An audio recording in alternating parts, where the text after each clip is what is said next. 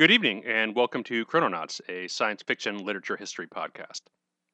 I'm Nate, and I'm joined by my co-hosts Gretchen and JM. How you guys doing tonight? I'm doing really well. We both are.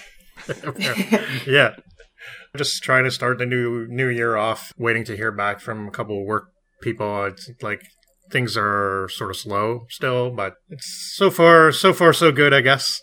Hopefully it'll be even better than last year. Yes, I'm enjoying my last week or so of break before I go back into classes. As I was saying before we started the recording, I had a bit of a cold after the holidays, but I'm feeling pretty good now. So I'm glad to be going back towards health. Yeah, getting sick after the holidays used to happen to me a lot. When I was a kid in school, sometimes I'd go back to school the first day, and then the rest of the week I'd be like, no, I don't think so. So it seemed to be a pattern. But yeah, no winter colds for me yet, so hopefully it'll stay that way. Yeah. Well, hopefully all of our listeners out there have had a good holiday season as well. The last time we were together talking about some science fiction novels we read was in November of last year, and we took a bit of a break off for the holidays, and we did a bonus episode during that time where we run down some of our favorite reads of 2022, both on the podcast and off the podcast. So if you haven't listened to that one, check that out. Yeah. And Nate, you visited a couple of our authors' homes recently, didn't you? Oh, yeah, right. So I recently took a trip to Salem, Massachusetts, and I got to see the exterior of the House of the Seven Gables, which is directly next to Nathaniel Hawthorne's birth site. Unfortunately, the buildings were closed for the season, but you can still check out the outside, and they're pretty creepy looking buildings. So you were at the Poe estate recently too, weren't you? That's right. Yeah, at least one of them. The site in Pennsylvania, Philadelphia. It's right. Interesting location, I guess. He wrote The Raven there. He was only there for a year or two. The rooms and displays are a little sparse as far as what they actually have in the building, but there's like a reading room with some interesting items. They had an original printing of the Telltale Heart in the magazine that it appeared in. I'm blanking on the magazine now, but it's a pretty cool piece. I think the Post site in Baltimore is a little more expansive and comprehensive because I think he spent a lot more time there than in Philadelphia. But yeah, because that's kind of known as his home turf, Baltimore, I guess. Right. Yeah. Exactly.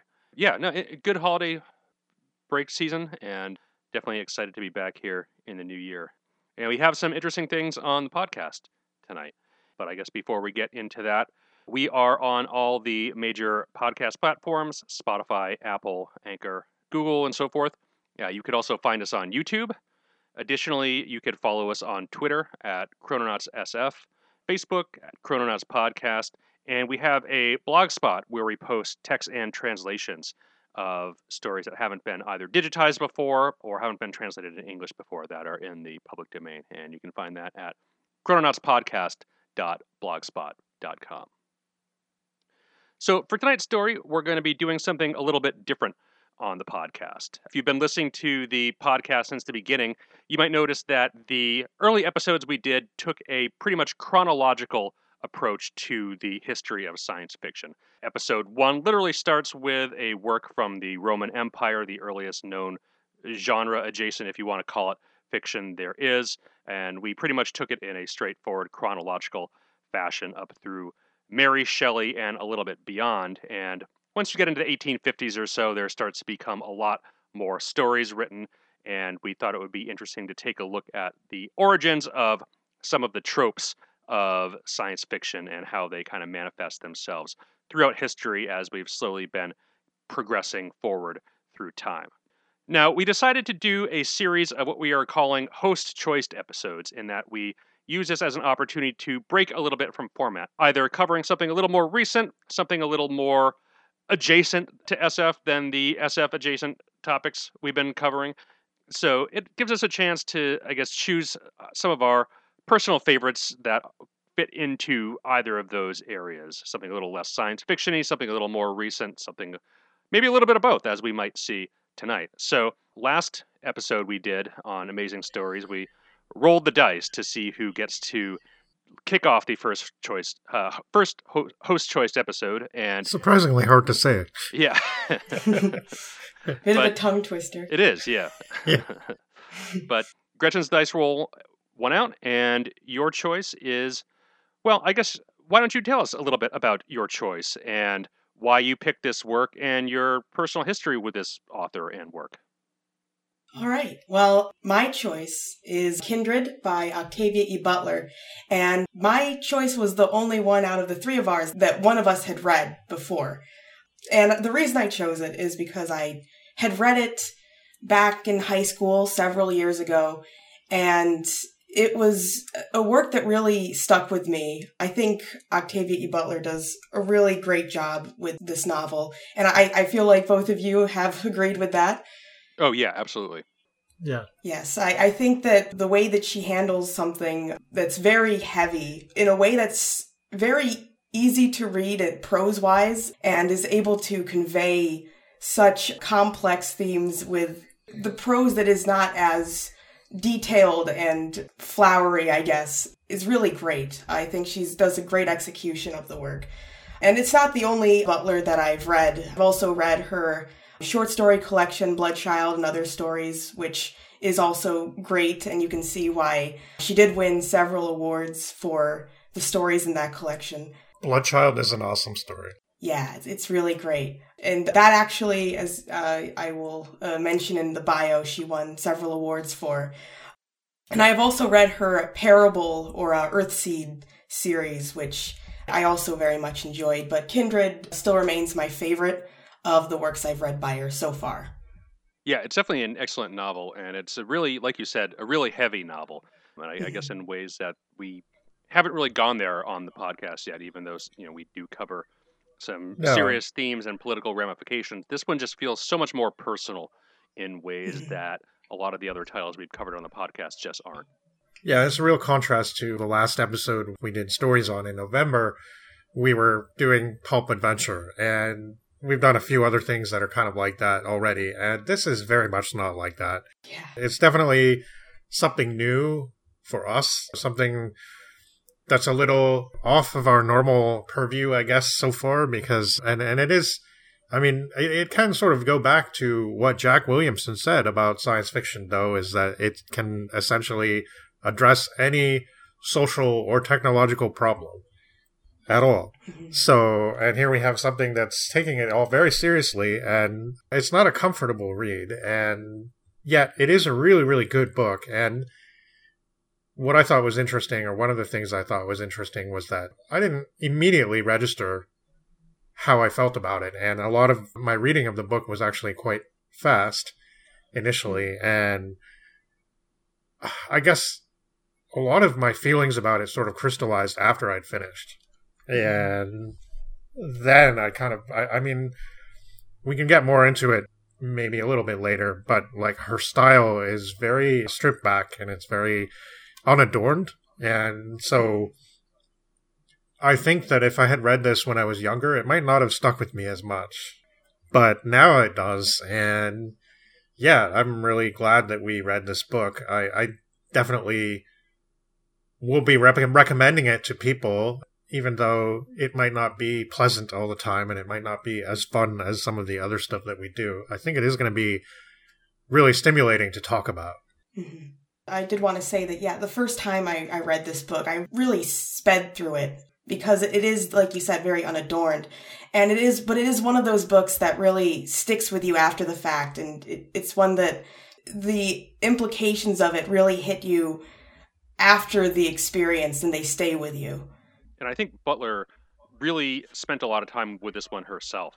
Mm-hmm. And it really reads like that this is a very tight novel and that there's pretty much no fat on it whatsoever. It does exactly what it needs to do in the amount of time it has. And that's a real asset here with this kind of material. And we'll get into why that is probably a little later and maybe some other views of the work that probably stray from that a little bit. But for sure. Yeah, no, it's really well written and just very well paced and plotted out.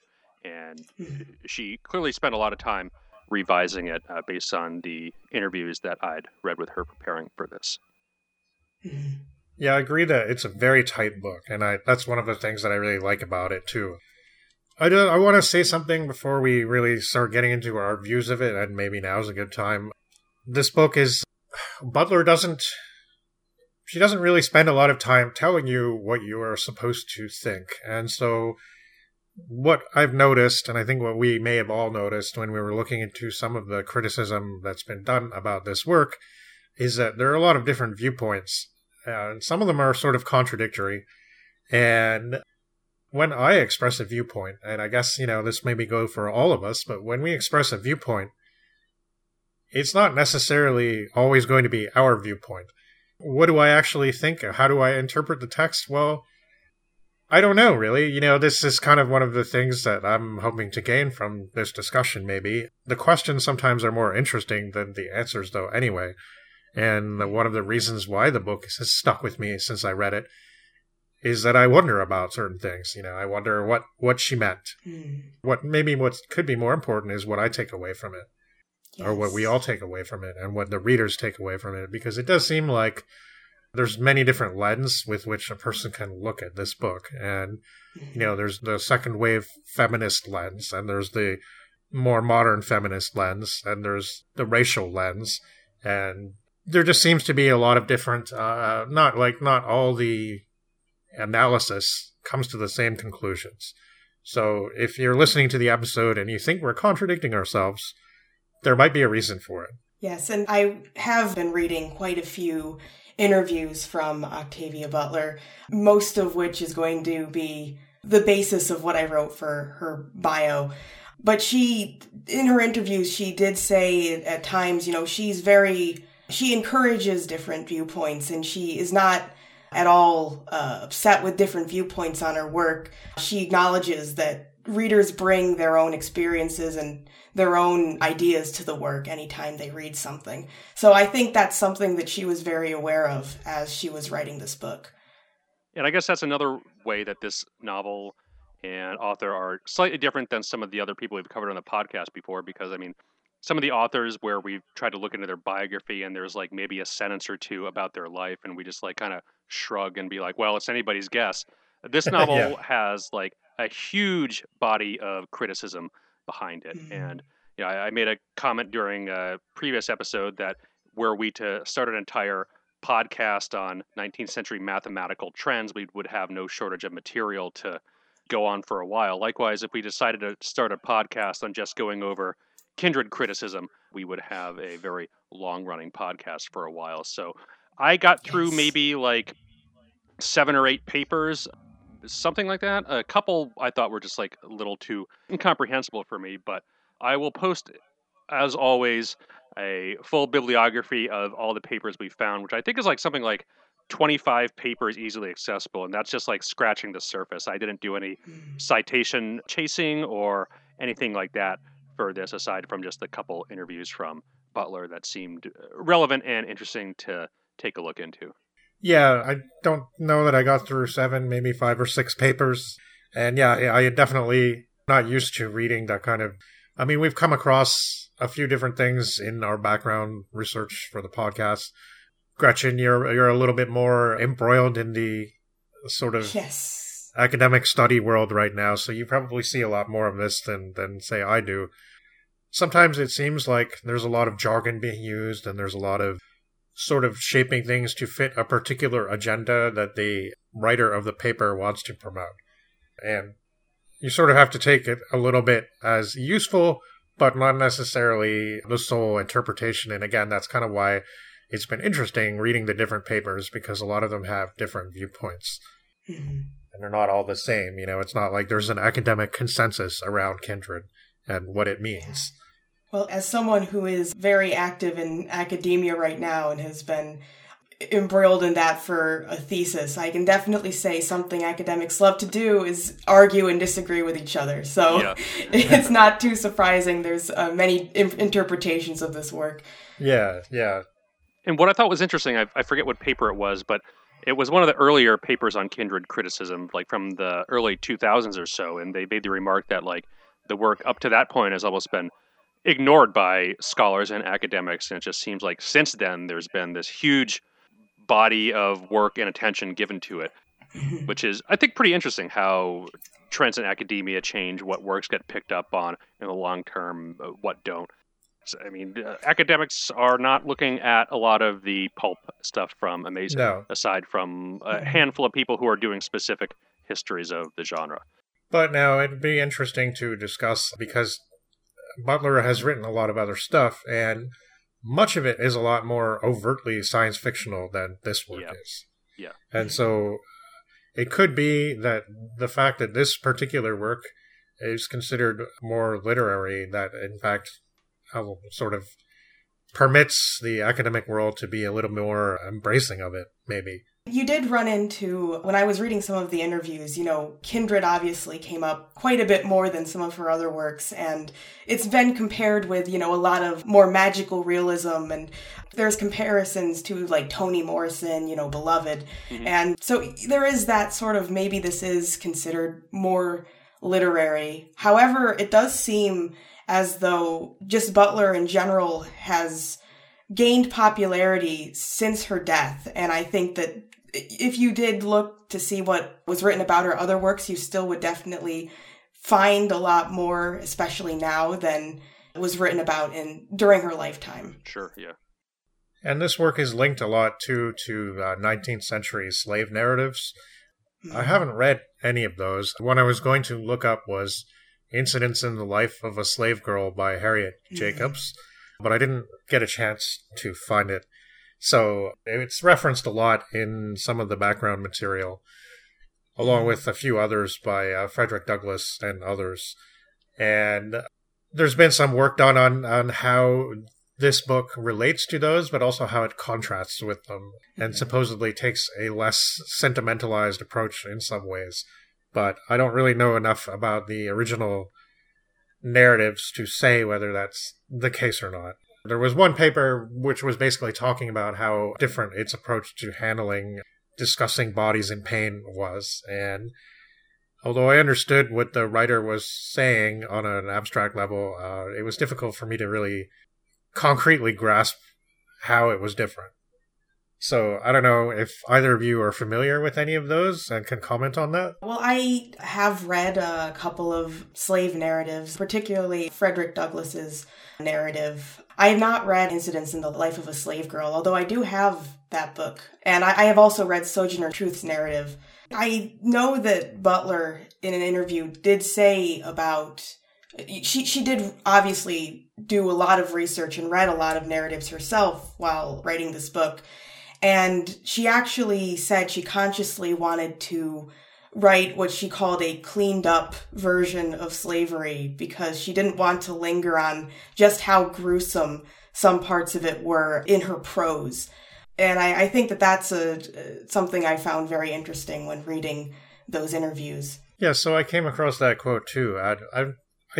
So she kind of meant that she was hiding some of its more grotesque aspects? The way that it sounds is that she didn't think people would be able to read it if she wrote the true extent of what slavery was like. So she kind of had to make it, in some ways, a bit more palatable to read. Yeah, I can kind of see that. One interesting thing about the Harriet Jacobs slave narrative is that until the early 1980s, it was accepted academic consensus that it wasn't a legitimate autobiographical account at all, but it was a fictional novel. Yeah. And I'm forgetting, or I didn't write down the name of the scholar who basically did a lot of primary research and proved that, no, this was indeed a legitimate account. I mean, she changed all the names and everything, which made it seem fictionalized, I suppose. Yeah, but, yeah. But I thought that was kind of an interesting, little footnote there to how these kind of come together, because Butler had written this novel when it was still thought of as a fictional novel and not an actual legitimate account. And the author of the paper that points this out mentions that when the character Dana is doing research on slavery and looking through slave narratives, that was one of the titles that are not cited in Dana's research. So a kind of interesting point that comes up. But do we want to talk a little bit about Butler and her background? Yes. Octavia E. Butler was born in Pasadena, California on June 22nd, 1947. Her father, who worked as a shoe shiner, would die while she was very young, so she was mostly raised by her mother, who worked as a maid.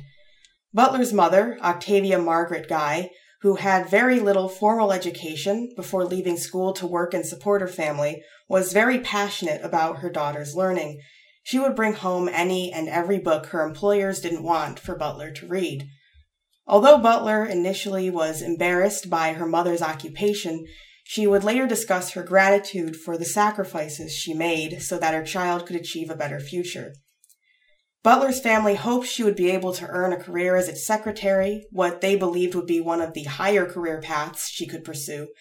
Though Butler, around the age of 10, was already beginning to dream of becoming a writer, she wasn't encouraged to follow this aspiration. In fact, Butler once recalled her aunt flat out telling her, while she was a child, that black people couldn't be writers. However, this didn't prevent her from begging her mother for a typewriter, which she used to type out some of her first stories. Butler was 12 when she started to focus on writing science fiction. Watching the film Devil Girl from Mars on television one night, she decided that she could write a better story. After that, she also began to read more science fiction. She bought Amazing Stories and Fantastic Adventures and read the works of Zena Henderson, John Wyndham, and Isaac Asimov. In one interview, when asked about works she enjoyed, she would specifically name Frank Herbert's Dune as a favorite, as well as Ursula K. Le Guin's The Dispossessed later in her life. She claimed not to care for more humorous and satirical sci-fi, claiming she had little sense of humor as a kid. The stuff I was writing was incredibly grim, so grim that teachers would accuse me of having copied it from somewhere. Although many of Butler's teachers were not impressed with her use of science fiction in her pieces, as a freshman at Pasadena City College, she won a school-wide short story contest and received $15, the first award and money her writing would earn her. She continued to attempt to get her stories published during this period and continuously received rejection slips. Butler writes in Positive Obsession, one of her essays on writing, "When I was older, I decided that getting a rejection slip was like being told your child was ugly. You got mad and didn't believe a word of it. Besides, look at all the really ugly literary children out there in the world being published and doing fine," which is one of my favorite quotes from her. After graduating from the college in 1968, she was admitted to the Open Door Workshop, which was designed to encourage and mentor minority writers. One of the teachers in the program was Harlan Ellison, who realized Butler's potential and recommended that she attend the Clarion Science Fiction Writers Workshop in Pennsylvania.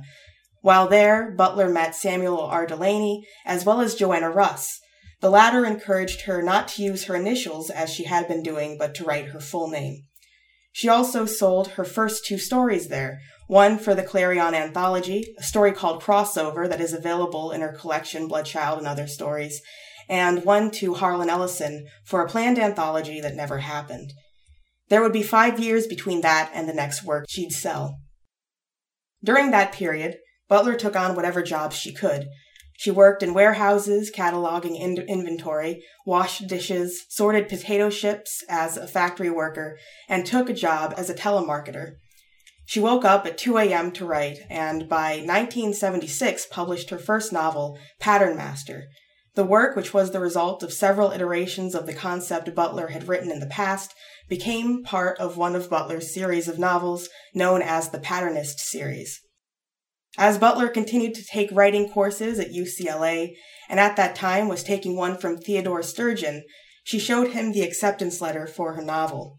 After that, she was quite prolific, publishing 12 novels and a collection of short stories over her 3-decade-long career, 9 of the books between 1976 and 1990. Between 1984 and 1985, she won several awards. 4 of them, including a Hugo and Nebula Award, were for her novelette Bloodchild, and the other, another Hugo, for her short story Speech Sounds. In 1995, Butler earned the MacArthur Foundation Genius Grant, the first science fiction writer to do so. With the money, she was able to buy her first house. During the 90s, she was writing her Parable series, which consisted of Parable of the Sower and Parable of the Talents. The latter secured Butler another Nebula in 1999, this one for Best Novel. While Butler had garnered a good amount of acclaim and a growing audience before these books, this series began to further cement her fame. Unfortunately, Butler would pass away only a few years later, on February 24th, 2006. In 2010, she was posthumously inducted into the Science Fiction Hall of Fame. Regarding the work we are covering tonight, Kindred, it is actually the work Butler herself didn't recognize as truly science fiction, instead labeling it as fantasy, although on this podcast we're pretty familiar with the blurriness of genres. Yeah, and the genre question does come up in a lot of the papers we've talked about. One writer even goes quite far to prove that it is a work of science fiction. In some kind of strange ways. Maybe we can talk about that just a tad bit when we finish the plot synopsis. But yeah, it's interesting. It's again kind of just showing how differently people view this work. Yeah, and I think it's interesting in that, again, this differs from a lot of the other works that we've covered where the themes are kind of revolving around the plot in some of the pulpy stories, and there's not really too much to talk about in a non-spoiler sense, where I think the plot to this is almost like second to the themes that it explores, so there's probably a lot we can go into in a non-spoiler and general sense here, because it does really engage in a very personal and deep way on the subject of identity, specifically Black identity, and what that legacy means for people living in the present. The plot device of the novel just kind of revolves around traveling back in time to the antebellum South. It's just juxtapose this time travel with the slave trade itself, where people had their identities removed and taken from them, their language, their culture, their names, and their family were all gone. And Dana, the character in the novel, gets forcibly dragged through time and space in the same way that a slave at an auction would, being forcibly dragged through time and space away from everything that they known before. And it's just a very interesting juxtaposition between the two, how she pairs the, I guess, seemingly sci-fi time travel device with a very, I guess, realistic portrayal, if you want to call it that, of the antebellum South. And, I mean, even though it's based upon a past that was very real, the word dystopian is used a lot in the criticism, and I can kind of see why. I mean, it does read like a dystopian novel would in a lot of ways. Yeah. Which I guess also kind of ties it into the science fiction tradition, even though it is real, based on things that actually happened, and also linked to the present in perhaps ways that some might find uncomfortable. It seems, I mean, she is asking the question, all this is still with us now. And in some ways, we consider ourselves more civilized and more fair and equitable, but nothing's ever going to be perfect, and the scars, in the case of Dana, literally remain. Yes, and I think that when thinking about this idea of the past and the present kind of blending together, you know, there's still the past within the present. The book kind of reminds me of that William Faulkner quote of "the past isn't dead, it's not even past." And I think that's something that Butler is covering in this novel. And there's definitely some parts when we do get into after the summary that I definitely would like to mention regarding that. Yeah, absolutely. Yeah, I mean, there are some final plot points at the end which really tied in together. And what I think I really like about this novel is she opens it in such a good way. You know, the loss of her arm is pretty much like the first sentence. Yeah, at first... Yeah. That first sentence really just drags you in. At first, I wasn't sure about that. I was very captured by that first sentence. I think it does well to hook you. Yeah, because I mean, it makes you wonder, you know, what's going to happen throughout the entire course of the novel. And then you get that at the end, and it's just such a powerful moment that you knew was coming, but she handled it just so well anyway. And I think one thing that plays into that, which we'll get into later, is the idea of the banality of evil. How Yeah.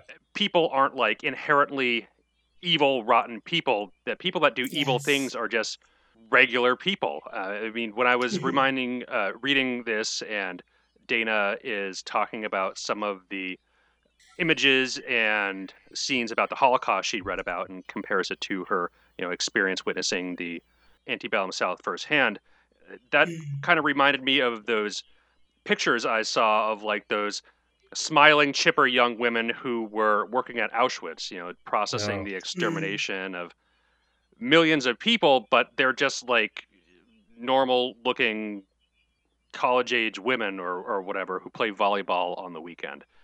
The normal people can do horrible and evil things, and I think that's one thing that she really does get across well to the reader in this novel. Yes.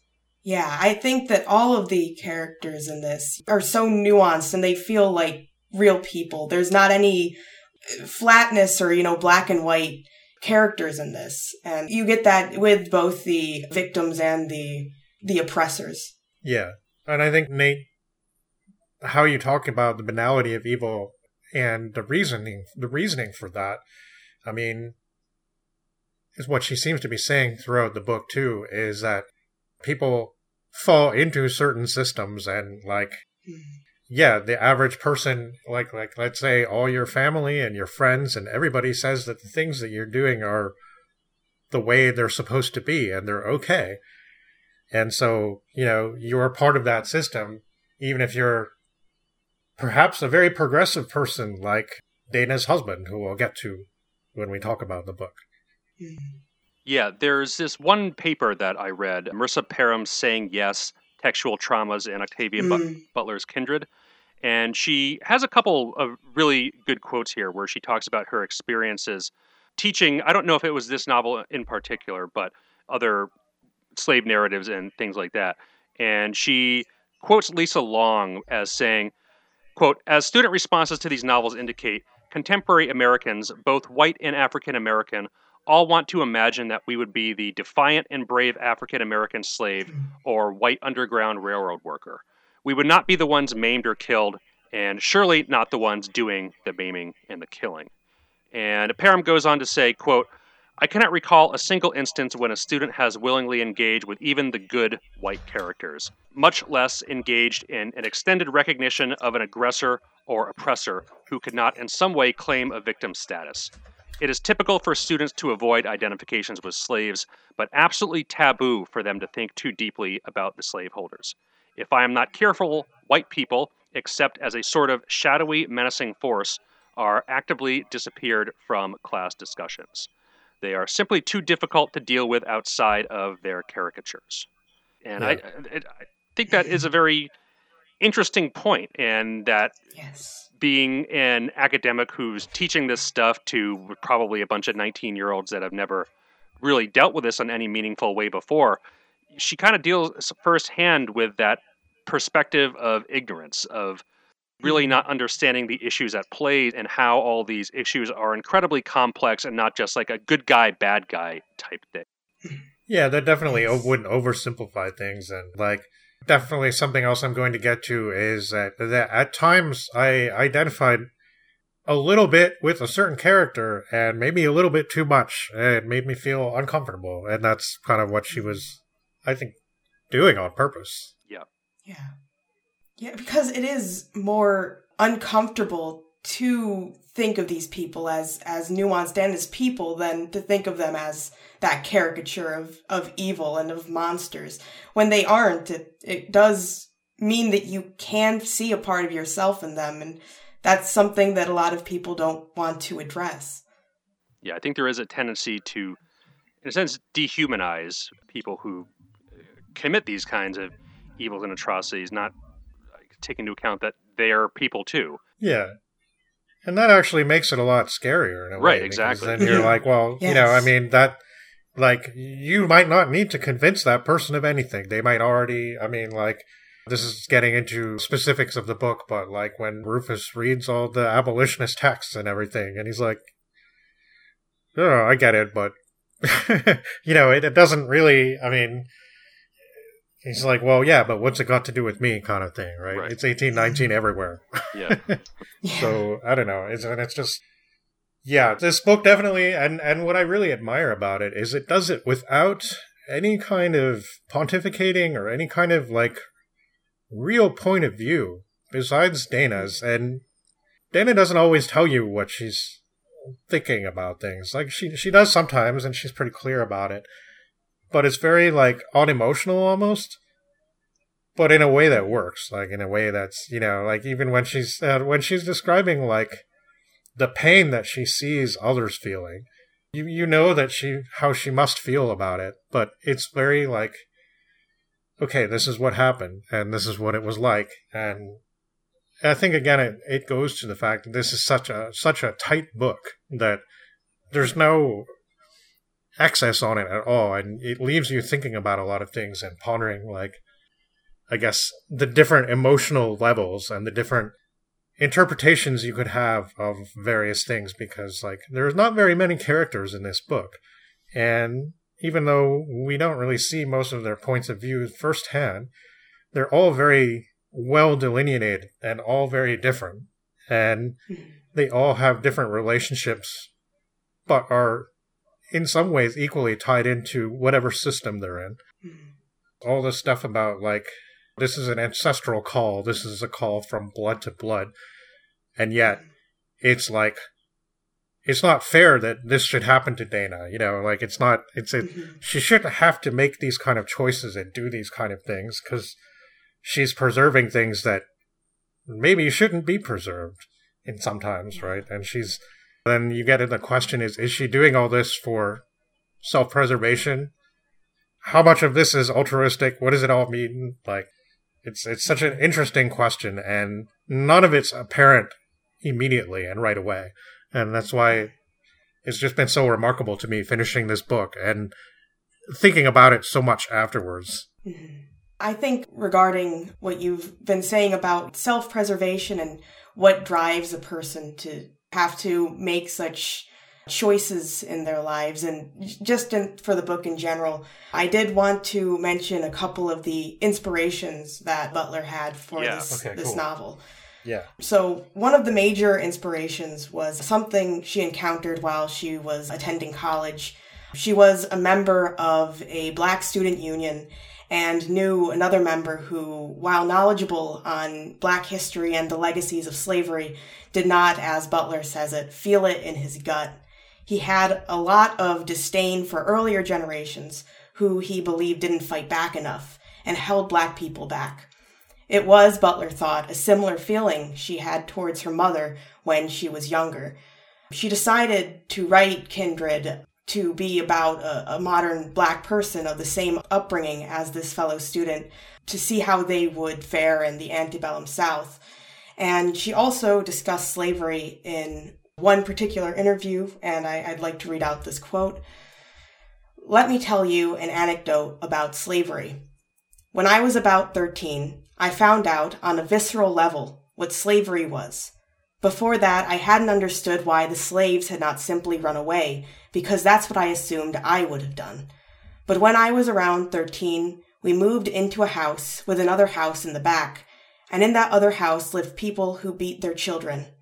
Not only could you hear the kids screaming, you could actually hear the blows landing.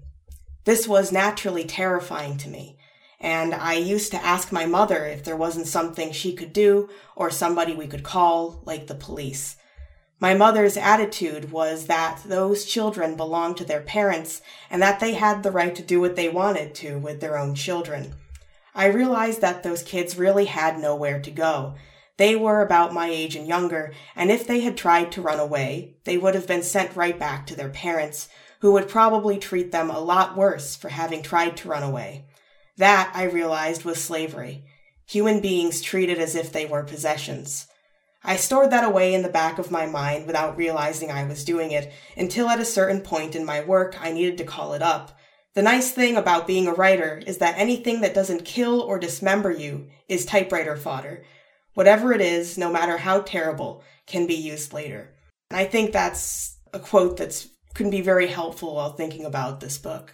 Yeah, absolutely. Yeah, that's really apropos. definitely. We'll get into the whole property thing soon enough. Yeah. I mean, and that does tie to the book's discussion of ancestral memory, what being literal property of people for 400 years does to your ancestry, does to your heritage, does to where you come from as a person. And I think that's one of the issues that this novel really tries to grapple with and comment on. The Parham paper makes an interesting point about the knowledge of history and what we can glean from it. And she says, quote, "Most people from professor to third grader can espouse the benefits of knowing one's history, most often asserting that we must learn history so that history does not repeat itself. I must admit I have never quite understood this claim, which I find much akin to the deterrent model of criminal justice. The fact of jail does not prevent most crime. The fact of the Holocaust did not prevent, for instance, ethnic cleansing in Rwanda, just as Argentina's disappearances did not prevent disappearances in Guatemala. In other words, there is little evidence that perpetrators learn from history."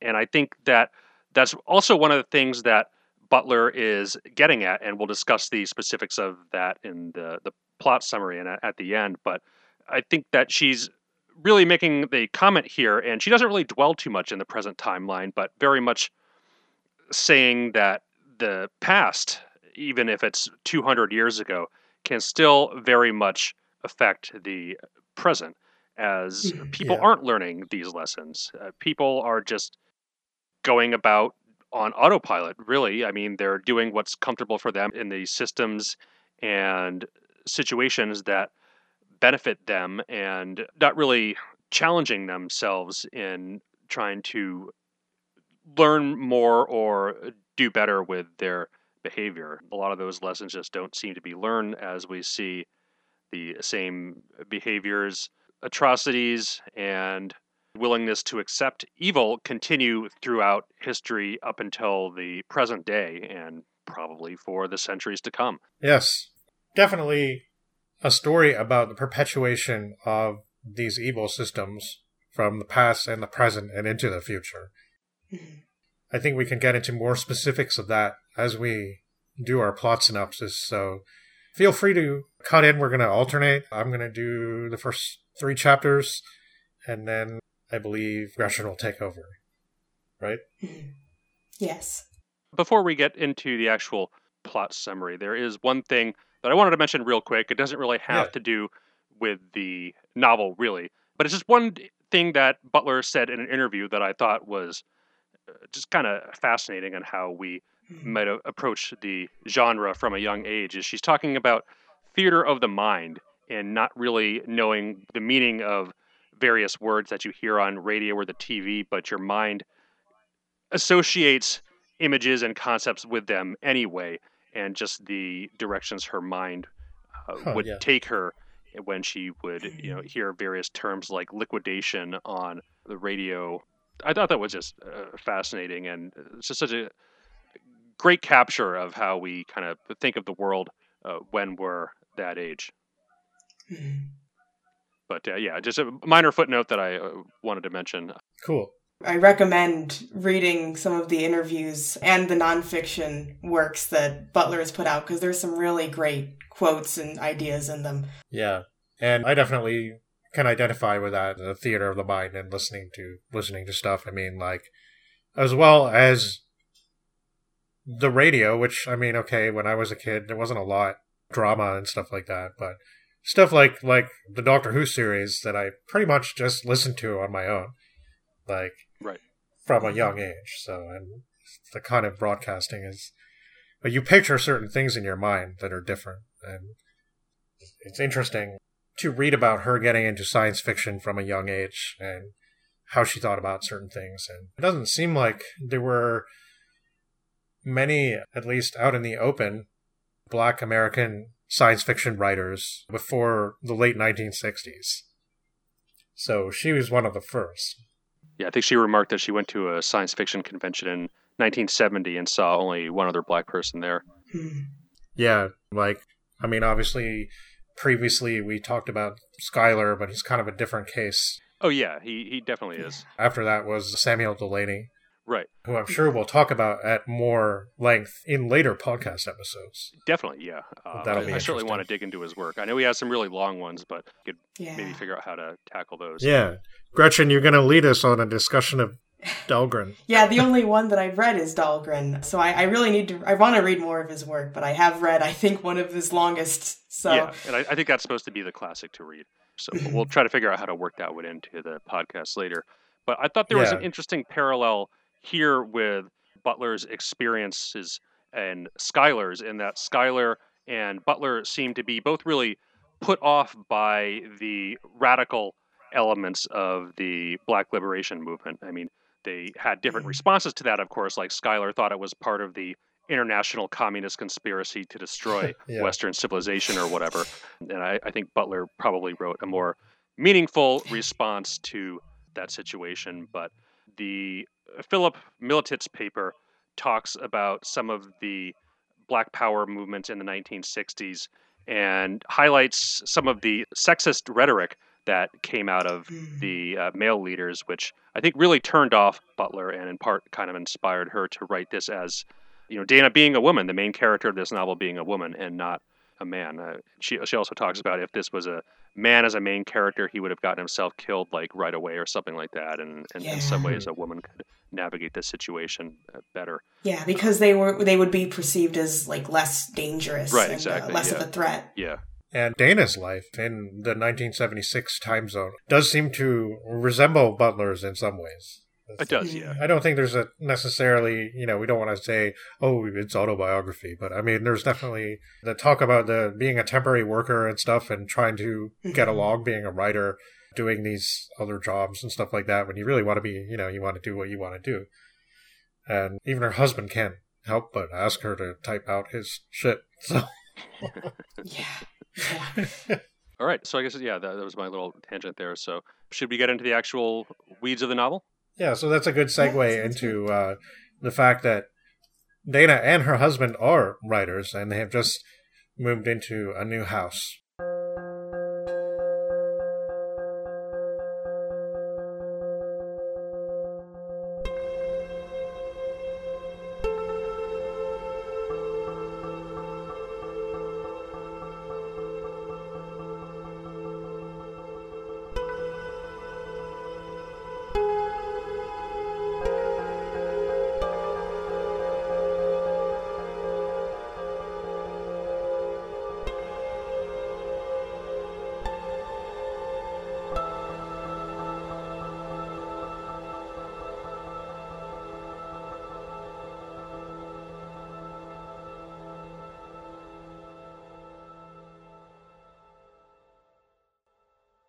When our story begins, they have just, in fact, bought this house together, I believe.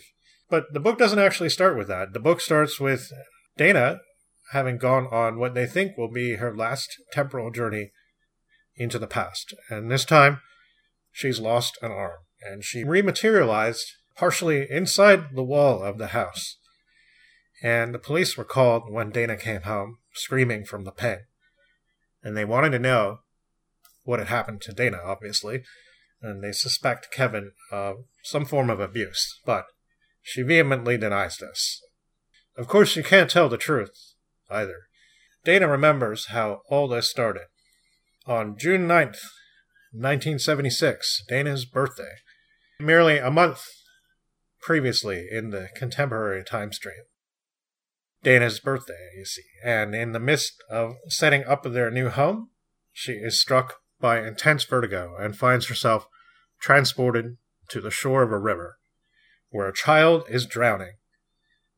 This is the very young Rufus, no more than 5 years old at this point.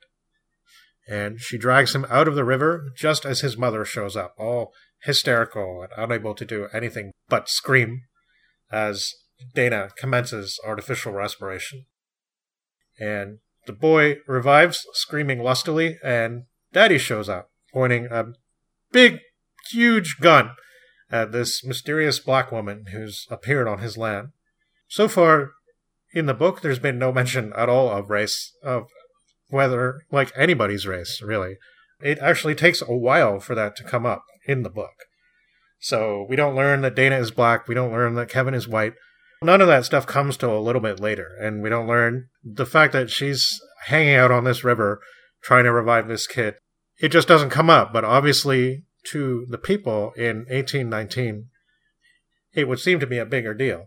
But at first, she's just like, she's not clued in as to what's going on. But it doesn't take her long. So she's back in 1976 after the gun is pointed at her and she mysteriously disappears. And her clothes are all wet, and she's a few feet from where she had fallen on her knees. And Kevin is, to say the least, very confounded. According to him, she was only gone for some seconds, but for her, the passage of time was longer, many minutes, and this establishes the pattern for everything that's to come. And it's only now that Dana thinks of the strangeness of her surroundings, wherever she was. Tree is not native to California, and the woman's wearing an impractical long dress that looks like something from a bygone era. And they don't waste a lot of time debating the reality of what happened. Dana's already worried it might happen again, and she wants to be prepared somehow. And I thought this was kind of, I didn't know what to make of this. It seemed extreme to me that she was already comparing herself to a victim of robbery or rape. And just, I guess, I was kind of hinting at that earlier, but you guys were talking back and forth a bit, and I didn't want to diverge it too much. But I at first didn't necessarily, I mean, it's not like I didn't like it, but I felt a little bit like, oh, she's just going to throw us into everything, and she's not going to give us any background or any, like, I don't know. I should have trusted her, but I guess I'm not familiar enough with her writing. And so when I started the book, I was a little bit confounded and a little bit like, wow, that was sudden. No, she does throw you right into it, and I thought she was going to go in like a totally different direction with it opening up at a scene with like the police there and stuff, and you know the police only just like play a minor part in the very beginning, and it's just not a deal with them. I can't remember when it was. I think it's when she's back in the present and she's kind of starting to relate how she and Kevin met. And I think it was at that point that I realized, oh, okay, like, yeah, she knows what she's doing. It's just like, she's doing it like that, and it works, and this is a good thing. Mm-hmm. I want to highlight this now, because we're going to talk about the new Kindred TV show that just came out.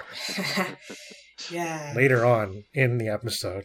We've all watched, I think, various amounts of it. I should confess I've only seen the first episode, and I just became too discouraged to watch the rest of it. Yeah, it's kind of a bummer. I mean, we'll get to it later, but they could have nailed it. They did not. Yeah, and here's the thing. She nailed it with that, but I didn't think so at first. So it kind of makes me glimpse a little bit into the process that might have gone into making the TV show.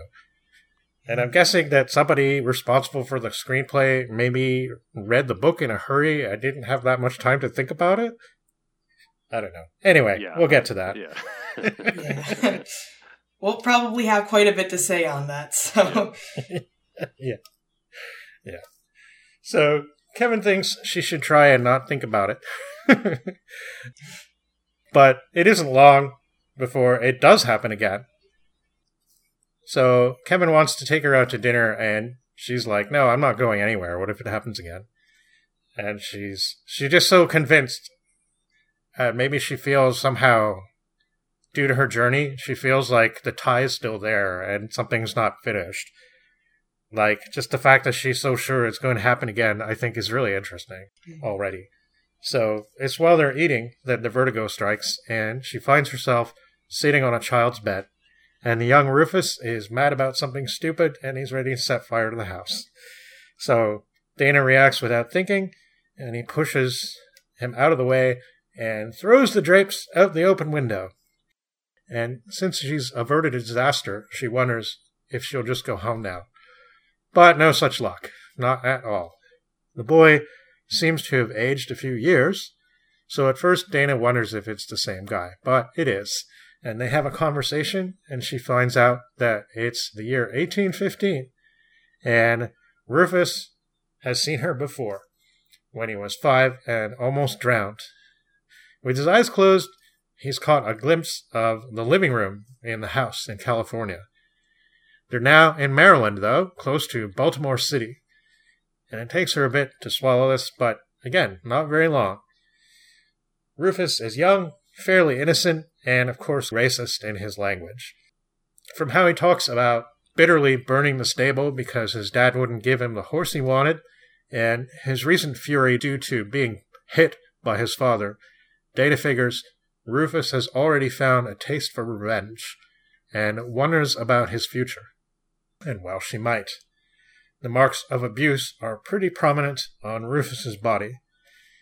Rufus took money from his father's desk and opines that Dad should lose all his money. It is serve him right. Gradually, Dana comes to understand that she was called, mentally, telepathically, or through blood, whatever, because Rufus didn't know what to do to save himself. He'd wanted to put the fire out. And Dana recognizes Rufus's last name, Whalen, and thinks of an ancestor, a woman named Alice, whose name she remembers from way back, and Grandma Hagar, born in 1831, Alice's daughter.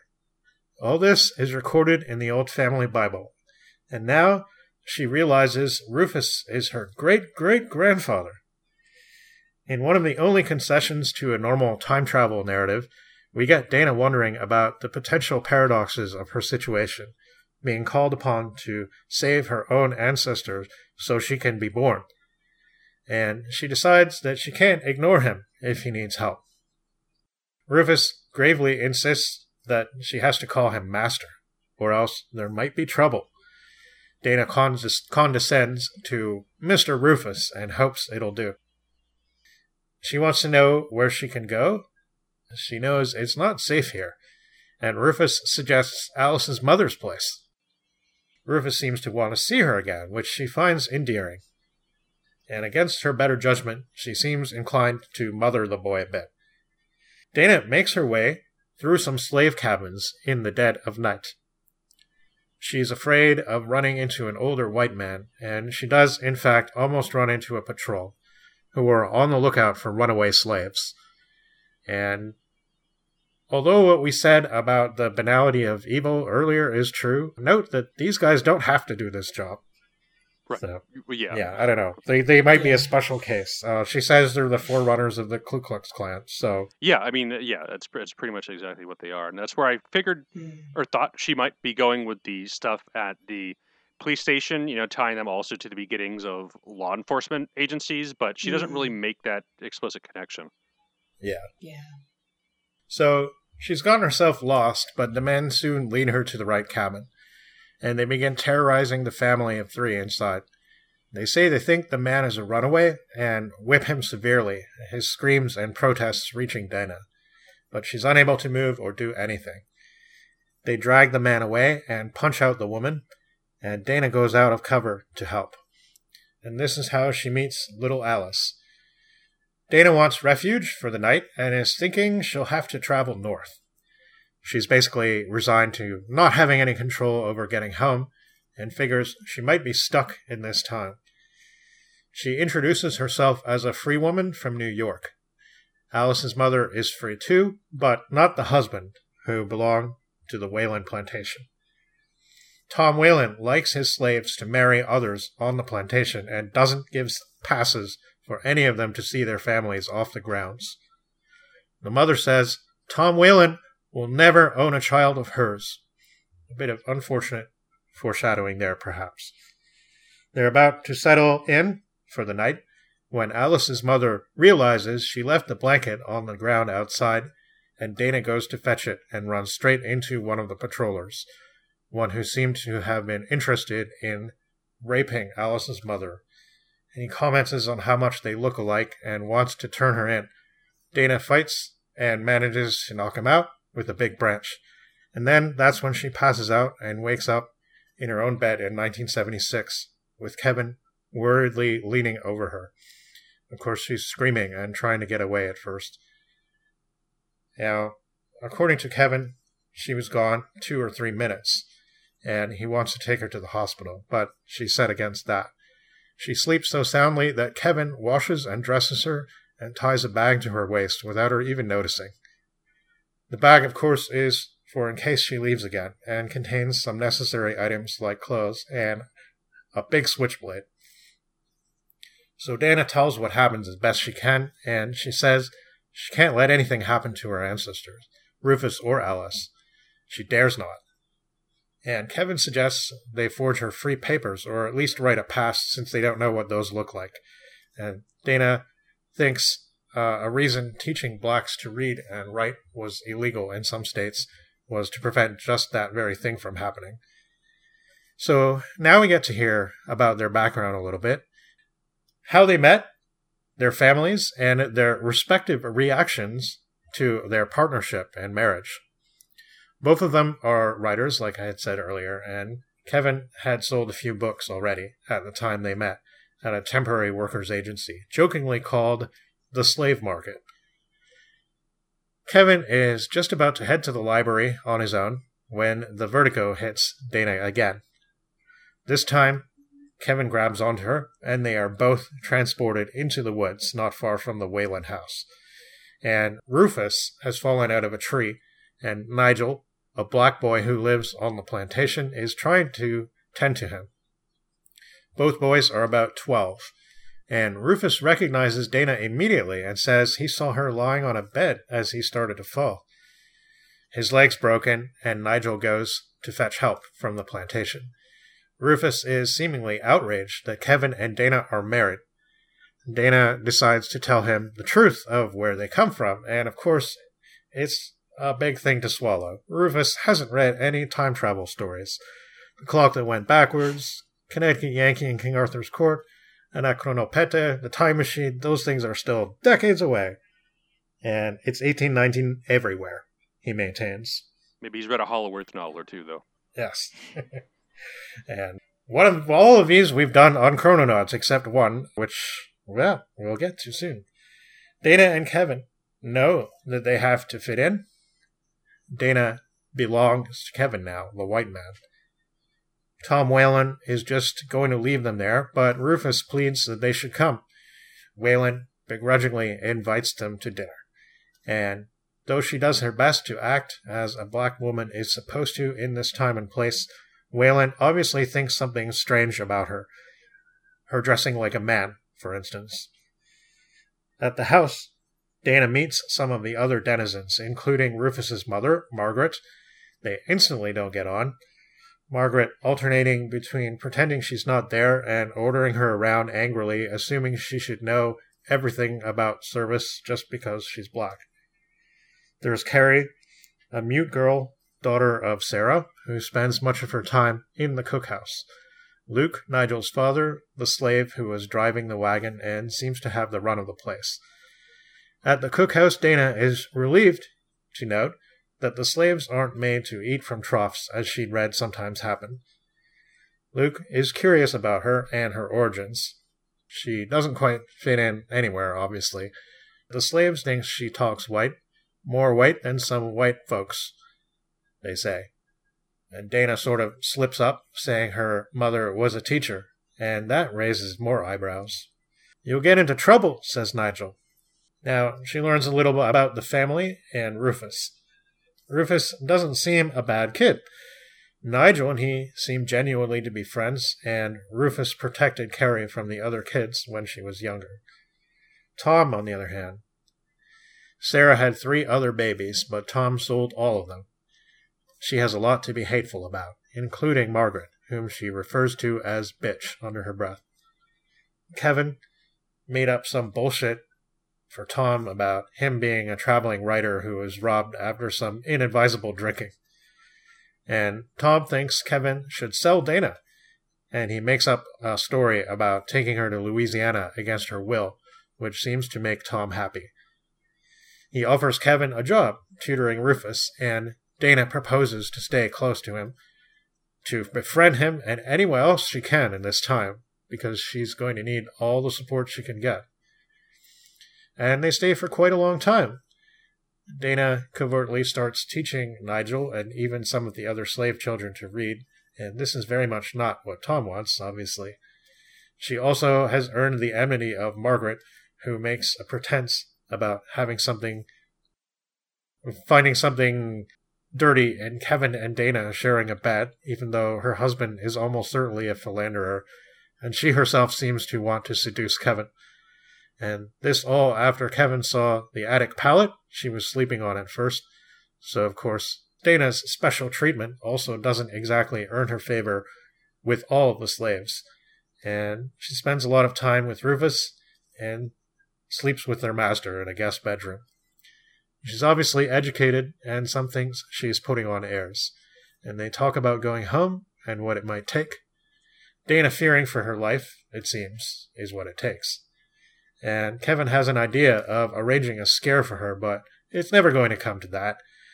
She wants to wait till Rufus has healed to make a good impression on him. He loves it when she reads to him. And they talk about Alice, who still lives nearby with her mother.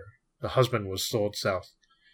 Tom wants to buy Dana from Kevin, and both Rufus and Kevin advise Dana to be very careful. Sarah, too. But Kevin's maybe not especially helping at this point. And she has conflicted feelings about being in his room at night. And Kevin almost seems to be getting an adventurous spirit about everything. He talks about going west, and Dana's not so amused, and just reminds him, well, that's where they're doing it to the Indians instead of the blacks. And it's not so hard for Kevin to fit in, and he and Dana have a discussion about how they're caught between observer and filling a role. And Dana sees the reality of how awful the society is for black people, but Kevin is already kind of starting to take it for granted as a part of history. Not that he disagrees with her, though. And while Tom is always depicted as a complex human being, he is very dangerous and definitely thinks of his slaves as his property. And he whips those who commit small offenses and makes an example of them. He doesn't want Dana reading on her own. The library's off limits, basically, but she's expected to read to Rufus. Carrie, Sari's mute daughter, could obviously benefit from being able to write in a rational society. She's learning with Nigel, and of course this is what gets Dana into trouble. Not the teaching itself, which they do keep pretty quiet, but the mere fact that she has a book on her when Tom walks in. Didn't I tell you I didn't want you reading? I treated you good, and you repay me by stealing my books. Reading. And he drags her out of the cookhouse and starts whipping her. And the pain is so intense, Dana thinks she's going to die, and that's when she starts to go home without Kevin, whom she can blurrily see running toward her. Just even recounting that felt kind of strange, but yeah, some of those things. But that's the roughly a first quarter of our story, and it just flies by when you read it. Yes. It's really interesting how she does it, because I have a lot of books that have been, I guess, really heavy for me to read are not easy reads. You know, it's hard to read some of this stuff because it should be, right? Because it's really intense, and it's the fact that it's true in a way is really unsettling. But she manages to make it very readable. Mm-hmm. At the start of the next section, there is another flashback to Dana and Kevin's past. Before the house the two are moving into at the beginning of the novel, they never truly moved in together, neither one willing to give up some of their books to make everything fit. Dana was still with the labor agency, despite Kevin offering to help with her finances, an offer she refuses so she won't owe anyone when Kevin proposed to Dana. It's then that the two each have to discuss each other with their relatives. Although Kevin believed his sister would be open to it, she, as well as her husband, disapproved of the interracial relationship, and so do Dana's aunt and uncle. With lack of support from their remaining family, both of them having lost their mothers and fathers, they decided to just get married in Vegas, and they come home to find one of Dana's stories had been sold. In the present, Dana wakes alone. Kevin, nowhere to be seen, with her back in agony. Finding herself in her bathroom, she makes it to the bathtub and soaks in it before struggling to bed and resting. When she again wakes, she makes up another bag of supplies to bring with her during her next experience in the past. It includes soap, toothbrush, and toothpaste, as well as aspirin. She also still has her knife, which she's grateful she didn't use on Waylon, knowing there would have been consequences for herself and possibly also for Kevin now that he was still stuck there. She spends 8 days recuperating in the present, tending to her wounds and reading everything she has about slavery and the antebellum period. At one point, she gets a cousin to bring her groceries. The cousin believes upon seeing Dana hurt that Kevin is abusing her. After the 8 days, she is called once again by Rufus.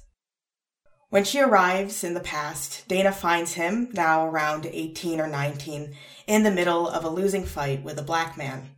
There's a black woman watching the fight whose dress is torn. It looks as though Rufus had assaulted her. Even though this makes Dana believe he deserves to get beaten, she intervenes for her own as well as Kevin's sake. She learns that the man fighting Rufus is Isaac, a slave, and realizes the woman is Alice, who knows about Dana from Rufus. She is also married to Isaac. Rufus had tried to get Isaac sold so he could have Alice to himself. Knowing the severity of the punishment Isaac would get for attacking Rufus, she tells him and Alice to run while she deals with the injured Rufus. Before leaving, Alice tells her that Kevin went north. When Rufus regains consciousness, Dana wants to talk him out of pursuing Isaac to let him get a head start on his escape. Unfortunately, she learns that he did, in fact, rape Alice, and she realizes that he may be too far gone. She also finds out that Alice herself will become a slave if she and Isaac are caught. She still makes it clear to Rufus that she wants the couple to have their chance to run, and the two have an instance where they realize just how much power they wield over each other. Dana with Rufus's life, Rufus with the information of where Kevin is. Eventually, Rufus gives in to Dana's wishes, telling her he will claim that white men attacked him, which satisfies Dana enough that she starts on her way to the Whalen house, wondering how time has affected its residents as she does. When she makes it to the house, she is taken in by a stranger, a white man named Jake, who goes to get Waylon. While waiting, Carrie, now pregnant, appears and hugs Dana as she recognizes her. Nigel, now more resembling Luke, greets Dana as well and prepares the carriage that he, Dana, and Waylon drive to where Rufus is, bringing him back home. Once back with Rufus, Waylon confronts Dana about who and what she is. She asks about Kevin, and he tells her that Rufus has letters from him and offers her a place at the house to wait for his return. Dana then goes to check on Rufus, staying with him and giving him some of her aspirin to ease his pain. Sarah checks in on them too, and Dana hears that Margaret's in Baltimore. Nigel visits as well and reveals that he is married to Carrie now, the baby she's carrying being his. Dana, in turn, tells Nigel the truth about what happened to Rufus, and Nigel is relieved to hear Isaac got away. When Rufus awakes, he expresses confusion over Dana's unchanged appearance, realizing she hasn't aged at all between the times she's saved him. She explains to him then the way she has experienced time since her encounters with Rufus have started. Rufus then gives her 3 letters sent by Kevin, which all have a different address, displaying Kevin traveling increasingly northward. The last letter mentions his possible moving to Maine. Dana wants to write to him, and Rufus tells her he will send it. The doctor then arrives, so Dana leaves for the cookhouse where she finds Sarah. The latter has heard from Nigel about Isaac attacking Rufus, and Dana confirms that she talked Rufus into hiding that fact. Sarah elaborates on Margaret's condition. After twins she gave birth to died shortly after, her mental health declined and she was taken to her relatives in Baltimore. Jake, the stranger who met Dana the night before, is her cousin and the new overseer. Later she finds out why he is needed when Nigel informs her that Luke was sold. When Dana later mentions this to Rufus, he warns her that she might end up like Luke if she isn't careful. Dana also learns from him that Nigel had previously tried to run, and he convinced Waylon not to sell him. While writing her letter to Kevin, Rufus comes across a history book about this era Dana also placed in her bag. After Rufus expresses distaste and skepticism about it, there comes this excerpt, which I would like to read. You're reading history, Ruf. Turn a few pages and you'll find a white man named J.D.B. DeBow claiming that slavery is good because, among other things, it gives poor whites someone to look down on. That's history. It happened whether it offends you or not. Quite a bit of it offends me, but there's nothing I can do about it. And there was other history that he must not read. Too much of it hadn't happened yet. Sojourner Truth, for instance, was still a slave. If someone bought her from her New York owners and brought her south before the northern laws could free her, she might spend the rest of her life picking cotton.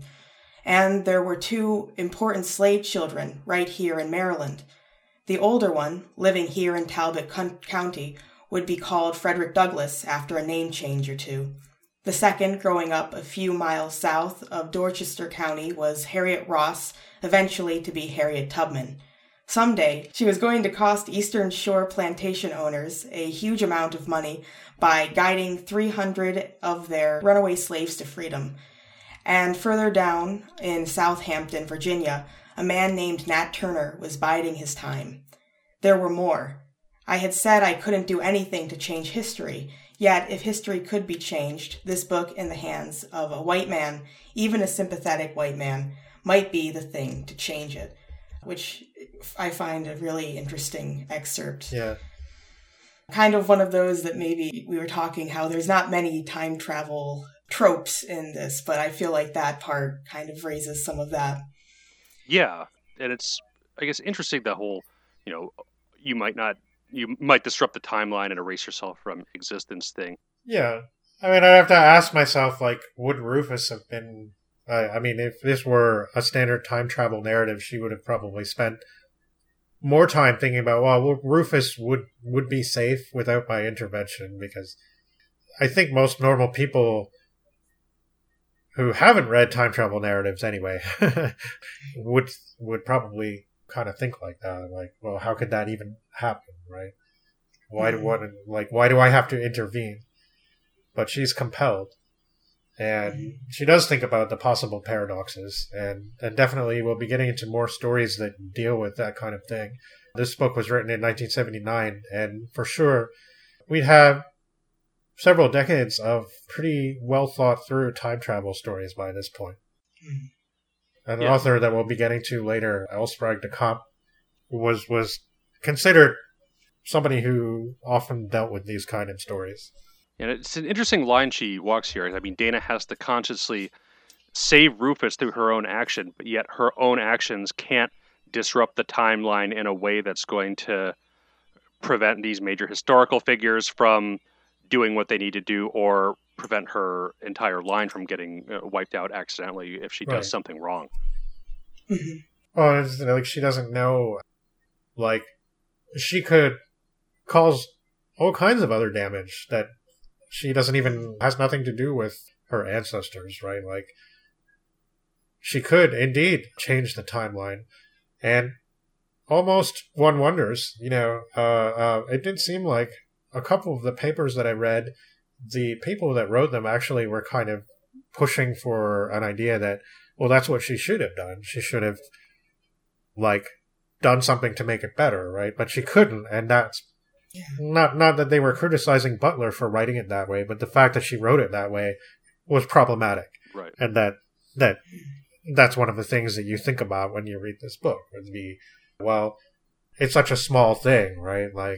And here she is protecting this white male ancestor who is doing and will continue to do some pretty deplorable things throughout the book. And then Alice, right? I mean, she has to protect her too, but in a way she's subverting her. She's trying to kind of encourage her to do things that she doesn't want to do, and that she shouldn't have to do, obviously. Yeah, and it ties in with, there's that question, we talked when we were talking about the inspiration for this, how people who were in Butler's generation looked back on these generations with that disdain, because they thought, why didn't they do anything? Why didn't they fight back or run away? And of course, it's because they didn't really have the power to. It was a question of survival.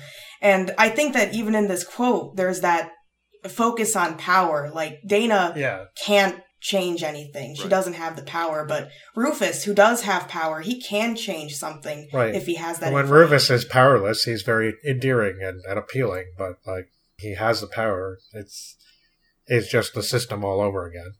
Yeah. Yeah, he fails to act on it in any meaningful way. And I think that's a pretty powerful statement she's making, in that he might be a sweet kid and nice as a 12-year-old, but once the world he lives in and the system he's a part of start to take and influence his mental being, and those are just the attitudes and mannerisms he's going to adopt in his adult life. Yeah. Oh, I was just going to say, he might not be as, like, even as a slave owner to come, he may not be as brutal as Tom is, but he's no less a part of it, and in some ways, he could be worse. He could be interpreted as worse. And we'll certainly see a little bit of that in a minute. Yeah. Rufus gets Dana to burn the book so she won't be punished for it, but also forces her to burn a map she brought as well that could help her if she needed to leave the Wayland house, threatening to not mail her letter to Kevin if she doesn't. The day Rufus goes to town with Dana's letter, he returns with an extremely injured, near-dead Alice. Unfortunately, she and Isaac were caught. Rufus calls for Dana to care for her, and she learns from him after tending to Alice's wounds that Isaac was sold further south. He also says that he delivered her letter to Rufus. Sarah, upon hearing about this, urges Dana to ask Nigel, who went with Rufus to town, about it, aware that Rufus might just be telling Dana what she wants to hear. When she does ask Nigel, he can confirm if Rufus is telling the truth. He had sent Nigel off on an errand. While Alice's physical wounds begin to heal, her mental health is taking longer to improve. She has regressed to a childlike state and does not have much comprehension of where she is or of the people around her. 3 weeks after her arrival, while Dana still tends to her, Carrie goes into labor. While Sarah helps with the birth, Dana and Alice are in the cookhouse together, filling in for her.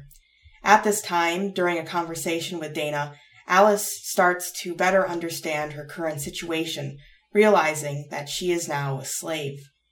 As her repressed memories return, she takes out her anger on Dana. Soon, Dana wants to write another letter to Kevin, worried the other might not have reached him. However, Rufus refuses to send it. He promises to do so only if Dana can convince Alice, now lucid, to accept his advances. Alice has formed a strong bond with Dana and is healing, but Dana knows Alice will be hurt once again if she has to go to Rufus. Ultimately, Dana tells Alice about Rufus wanting her, but she doesn't push her. She tells Alice that if she wants to run again, she will stall Rufus for her. Alice, though, can't go through with escaping, remembering how horrible her experience was last time, and does go to Rufus. Afterwards, Rufus mails another letter for Dana. A month with no response has passed when Alice shows Dana a discovery she made looking through Rufus's things, her unsent letters to Kevin. Dana decides then to run away and seek out Kevin herself. Once she has made preparations, Dana, some nights later, goes to sleep with other slaves, but rises during the night when everyone is asleep. She leaves the plantation and walks until sunrise. However, Waylon and Rufus are soon on her trail, much faster than they should have been. Dana knows she has been betrayed by one of the other slaves. The two men find her and she is knocked unconscious, kicked in the face by Waylon. She wakes up tied on Rufus's horse. Rufus unties her but tells her she is going to be whipped as a punishment. When she hears this, Dana gets off from the horse and tries to run, but doesn't get far before being caught again. She is whipped by Waylon, then tended to by Carrie and Alice. It is a slave by the name of Liza who ratted Dana out. She feels threatened by Alice and took it out on Dana as the person who had a close bond to her. When this is known, Carrie and another slave that is a friend of Dana's, Tess, beat her.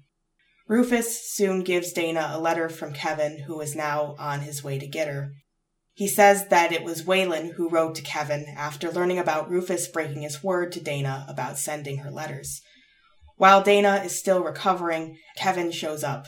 When he discovers Waylon whipped her, he wants to confront the man, but Dana urges him not to, in case she needs to return in the future. Dana gets her things prepared, and the two leave together by horse. They then run into Rufus, returning after an errand. Rufus tries to get the two to stay for dinner before heading off, then aims his rifle at them when they refuse. As he is aiming at Kevin, Dana goads Rufus into pointing his gun at her. She soon sincerely believes he's going to shoot her, and falls off of Kevin's horse. As she begins to feel the sensation associated with moving through time, she calls out to Kevin, and feels him land on top of her before she blacks out. Oh, that's one hell of a section. That was like, yeah. It's so tragic seeing Dana, like, come to this, because she's basically, like, everything that she could possibly have been afraid of happening in this time period to her has now happened, pretty much. And, yeah, Kevin's around somewhere, and he's going to basically have to come and claim her in order for her to even have a chance at some kind of freedom. Yeah. And rereading this book, of course the entire thing is very heavy and has a lot of terrible moments in it, but I remember dreading getting to this section because it feels like such a low. Yeah. So, all right, let's see how this finishes up. Yes. So, Kevin and Dana both arrive in the present uninjured, and they're able to get some sleep. Kevin had been gone for a period of 5 years, and fills Dana in on his experiences. He witnessed a woman die in childbirth. He bounced around from city to city, taught some school, and had grown a beard to disguise himself as he got accused helping slaves escape, which he indeed was doing, and as a result barely escaped from a mob that was after him. Yeah, and I admit that I wanted to know more about this story. I mean, I'm not saying that as a criticism of the book that it doesn't do that, because it doesn't have to. Yeah. And you probably even dilute the point of the book. But I did personally feel engaged enough to wonder what all that was like. And we don't really get a lot of detail on that. No, but I think Butler did spend a lot of time thinking about that and putting this in, because it does have an interesting point here where Kevin has a really hard time readjusting to the present. And he's just gotten so used to this alien world of 1818 or 19 or I forget which one it is, but 1820 something. 1976 just seems so different and easy in comparison. And Kevin just keeps expecting some kind of trauma to reappear in his life. I mean, much like Dana herself didn't feel safe after the first incident of her being sucked back in time. Kevin is just traumatized by his whole experience, and he just can't get back into the swing of things of leading a normal life. All right, hold that thought, and Gretchen, hold that thought, because I don't know. There's some conflicting views about this whole thing that I didn't even think about until reading some of it. But yeah. So I guess while they are in the present, they use the opportunity to restock on supplies. In particular, Dana grabs a pocket knife. As Dana had only been gone for a few hours, the news is still talking about conflicts in Lebanon and South Africa. And Dana has some reflections that some, I guess, South Africans would have liked the 19th century United States. This was the part I was thinking about when we were talking about past bleeding into present. Yeah. Kind of connecting those. Obviously, the connection between the antebellum period and apartheid in South Africa is very deliberate. Yeah, and I mean, as one of the paper's notes was some of the later atrocities that happened after apartheid ended, that's not the end of the story, unfortunately. With the cycle just continuing and continuing on. I think that's the story. Yeah, right. Continuing cycle. It's pessimistic, and I guess you described earlier as dystopian almost a view, but it does seem to be at least some very strong hints of accuracy and really just getting at how the human cycle continues over and over again. And it does feel like you're powerless to change it sometimes. Yeah, so Kevin is musing about how people out of prison readjust to society, and Dana feels it's happening again and sends Kevin for her bag, which she grasps and tells him to go away as she's sucked back in time without him. So Data comes back to the past in a heavy rainstorm. Rufus is face down in a puddle, and Dana can't lift him, but kind of drags him a little, and he throws up everywhere. Dana assumes he's drunk, but she prevents him from drowning at least, and goes to the house for help, meeting Nigel. And Nigel brings Rufus back, and they meet Waylon, who is quite surprised to see Dana. He has Dana change into more appropriate clothes and meet him in the library, and he remarks that she hasn't changed. Dana hints that it's only been a few hours for her, and Waylon isn't interested in hearing any of this kind of talk. He curses and insults her a bunch and threatens her with whippings, and Dana tells him that if she's beaten, she will refuse to help Rufus again. And Waylon doesn't take the threats at all and orders her to take care of Rufus under the threat of violence. And Dana realizes that all of society is on his side, and her courage just melts away. Nigel tells Dana that Rufus has been infected with ague, which Dana believes is malaria and mosquito-borne. The idea of a mosquito-borne illness seems ridiculous to Nigel. The doctors are totally useless in these times, who often make things worse for their patients and not better through the use of things like leeches and bloodletting, and it's no use explaining microbial theory to Nigel. Yeah, still, even in the early 1820s.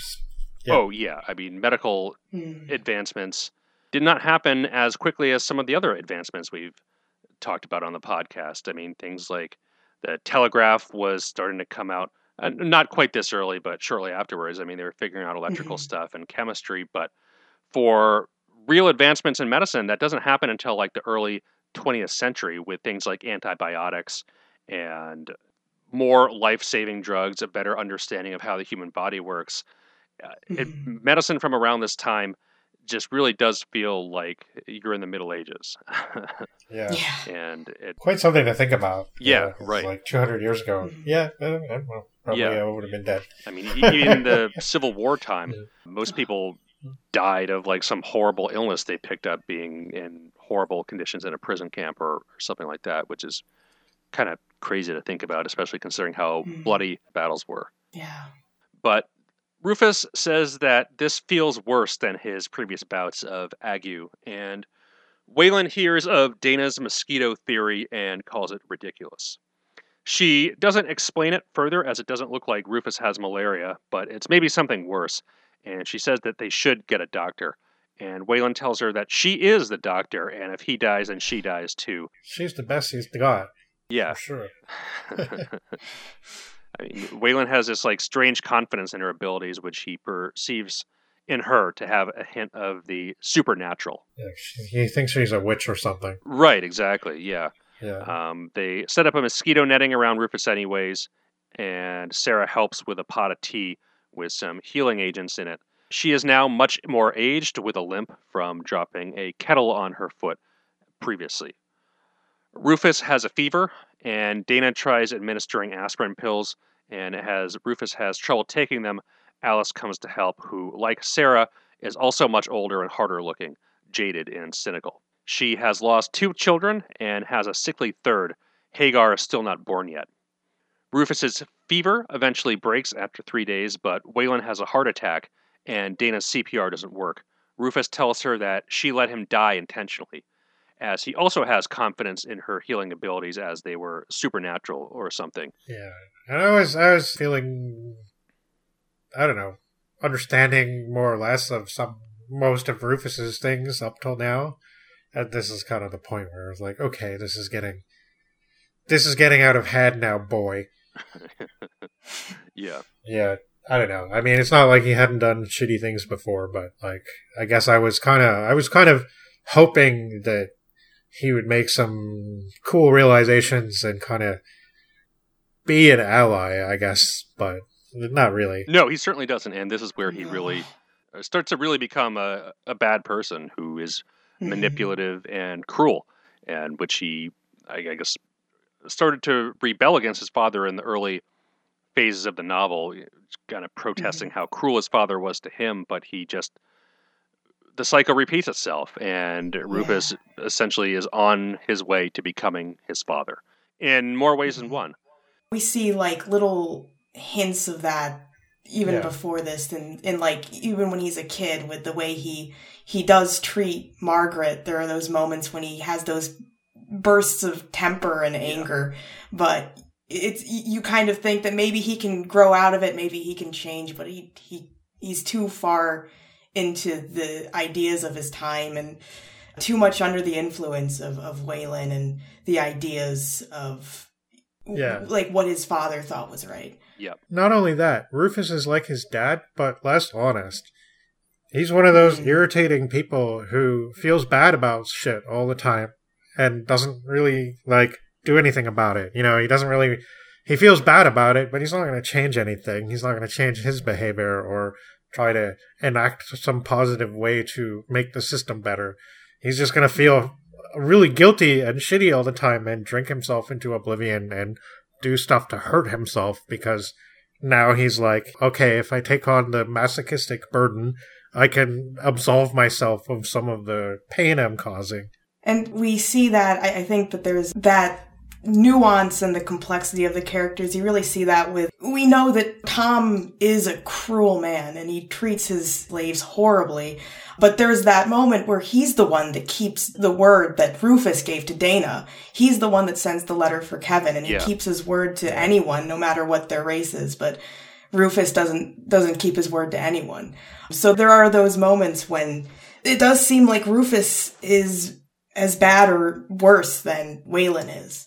Yeah, Waylon values his honor. I mean, whatever that means in particular, but he values his word and he gives a lot of weight behind that, whereas Rufus doesn't care. He's so manipulative and he lies and tricks people all the time. And he'll say things to avoid conflict that makes the other person feel better. Yeah. But then it's like yeah. And of course, Sarah knew this by saying, he might just be saying what you want to hear, so you should check on if he did send that letter, because that is what Rufus does. He just wants to appease to people without actually committing. And here in this scene, he is really taking it out on Dana. I mean, I don't know if he sincerely believes that she has an element of the supernatural in her, like Tom does. I think the whole situation is probably unbelievable for all three characters, but Rufus has a little bit more of a glimpse into the situation than Tom does, in that he's seen part of Dana's world. He seems to have an easier time accepting that she's from the future, maybe because Dana tells him when he's a kid and his mind isn't as fixed in the ways of the adult world and the time, and you're more likely to believe stuff like that when you're a kid. As Butler was talking about, the theater of the mind and all, I guess, is easier for a child's mind to accept sometimes than an adult. But here he is really accusing her of letting him die intentionally, telling her that she has the power to save him, but for some reason she doesn't. And that's just like a really awful thing to say to somebody who's like clearly sincerely trying to help. You know what I think it is too? I think he has a mommy issue. Yeah. It's like, she's supposed to do this thing, right? Because, like, she's the one that saved him when he needed her, right? She just came and prevented him from dying. Right. And she's powerful, and she's like, his actual mother is pretty ineffectual. I mean, in her way, she really loves him and everything, and that's fine, but, like, if he burned himself to death or whatever, she wouldn't be able to do anything about it. Like, she wouldn't be able to stop anything from happening. No. Just run around like a chicken with their head cut off. Like, I don't know. Yeah, so he's trying to fill this, make her fill this role, and he's like, well, she is what she is, so she can fill this role if I need her to. Right. And as punishment for not fulfilling the role, Rufus has her sent into the fields. So she's to work the cornfields as punishment, and she is whipped whenever she makes a mistake, which is quite frequently, as the work is not only very physically difficult, but it's something she's never done before. Yeah, and it's only been a short time for her since she was recently whipped very severely already. Right. So she's in a lot of physical pain as soon as she starts, pretty much. Yep. But the women in her row tell her that Evan Fowler, who's the current overseer, is always excessively hard on new workers, including her. At the end of the day, she collapses from exhaustion, and she thinks she might get sent back to the present through this, and that she might see Kevin, but no such luck. Yeah. It's Rufus that she sees instead. Rufus pulls her out of the field and tells her not to cross him or walk away from him again, or she'll be going back there. He tells her that he knows she tried to save his father, and that he guesses he sent her to the fields as punishment, as somebody had to pay, just kind of lashing out at whoever is closest to him. Please forgive me, Dana. Yeah, the manipulative behavior and just, really being an awful person. So Rufus tells Dana that Margaret is coming home again. She almost died in childbirth and had lost multiple babies. Rufus wants her to be Margaret's caretaker and nurse, and at this point, Margaret is addicted to laudanum. Yeah, she's an opium addict now. So right. Yeah, I guess that's her way of dealing with things. Alice is pregnant again, possibly this time with Hagar, and when Margaret arrives, her temper has softened quite a bit and wants Dana to read her the Bible. Still, she makes Dana sleep on the floor in what she believes is her proper place, and Alice is disgusted at Dana's willingness to be subservient to Margaret after being beaten in the fields, which leads Dana to ponder on why she didn't fight back and if she's being used to being submissive. While working outside, she sees a number of people coming through the woods chained together, and it's a procession of slaves that are going to auction to be sold. One of them is Tess, a slave she had made friends with earlier in the novel. Dana tries to speak to her, but Tess doesn't respond or acknowledge her, and Rufus tells Dana to get away from the procession. Dana is shocked that the barbaric treatment continues under Rufus. She had assumed that the problem was with Tom, but now Rufus is a part of the system. He's in power for the first time, and this is how he's using his power. She asks Rufus how he could possibly sell them, and he responds naturally that they are his property. Carrie indicates that everybody is being sold, and Dana is feeling regretful that she had saved Rufus, and she says she understands why some people consider her to be too white. Carrie indicates that she's black no matter what by wiping her face with her fingers and demonstrating that the blackness does not come off. 4 days later, Rufus summons Dana.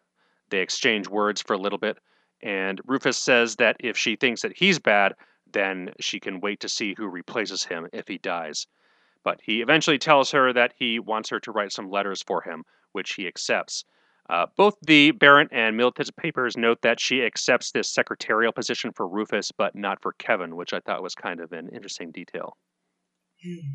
Well, I mean, she'd been beaten down at this point. Yeah, seemed like. Yeah, that is true. But Margaret is becoming a little resentful of her absence, as Dana is serving as Rufus's secretary. And one night when Rufus is drunk, he comes in on Dana and Alice eating together and makes some comment that Dana and Alice are like one woman. They physically resemble one another. Alice asks Dana if Rufus takes her to bed, the bluntness of which startles Dana, but likewise her answer back that she doesn't want him surprises Alice. Yeah, that's like if Rufus wanted to make somebody want him, saying that, oh, you're just like that other woman, is pretty much the furthest. I don't know. It's just the most unappealing thing. Yeah, right. Why, he just doesn't. Yeah. No. But Dana tells Alice that Rufus likes Alice in bed and Dana out of it. Two sides of the same coin, I suppose. Time is passing slowly. At a rather wild Christmas party the slaves are having, Dana and Rufus exchange some words. Rufus alludes to the fact that Kevin is far, far away from her as a bit of a menacing threat. And later, she's spending time with Rufus's son, Joe, and tells Rufus that Joe is quite intelligent, which somehow never occurred to Rufus before.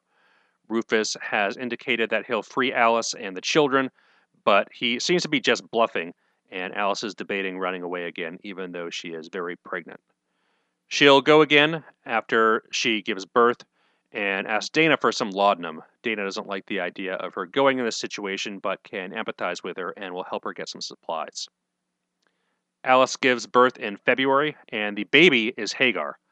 Dana feels relieved that the danger to her line is now lifted, but the danger to her personally remains, and she's no more free than Alice is. Alice wants to leave, and Dana tries to get her to stay. They get in a bit of an argument. Alice tells Dana that Rufus would hang her if she talked to Rufus the way Dana does. A few days later, Dana gives her some supplies, including the laudanum, and asks Rufus if he means to free Joe, to which he says yes. Dana tells him to tell Alice that, and when Dana tells Alice herself, Alice says that Rufus's word doesn't mean anything. Dana manages to talk Alice into staying until the summer, and word is getting out that Dana is teaching people to read. A field hand, Sam, approaches Dana to ask her if she can teach his kids to read, and Dana is hesitant as she doesn't want him to get into trouble. A few days later, Sam is sold for this interaction. Sam's family blames Dana, and Dana pleads Rufus not to sell him, and in response to this, he hits her for the first time, making stumble back. Dana then goes to the cookhouse and cuts her wrist. The suicide attempt is what brings her back into the present. Dana wakes up with her wounds bandaged. Kevin had to call a doctor friend to help. Yeah, and this whole suicide thing is like, it's just so matter of fact, and I suppose it sort of occurred to me that she might try something like that, but it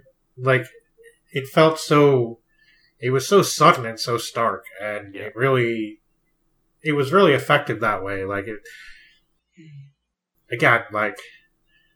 I don't know, we're going to talk about the TV show a bit, but I kind of picture how they would want to dwell on this for like a really long time and make her talk about it and make her obviously think about it. And here it's just, all right, this has gone far enough. This is what I have to do. And she just does it. And she doesn't spend time telling you what she thinks about it or accusing anybody or doing anything other than just getting on with doing what she thinks she needs to do at that time.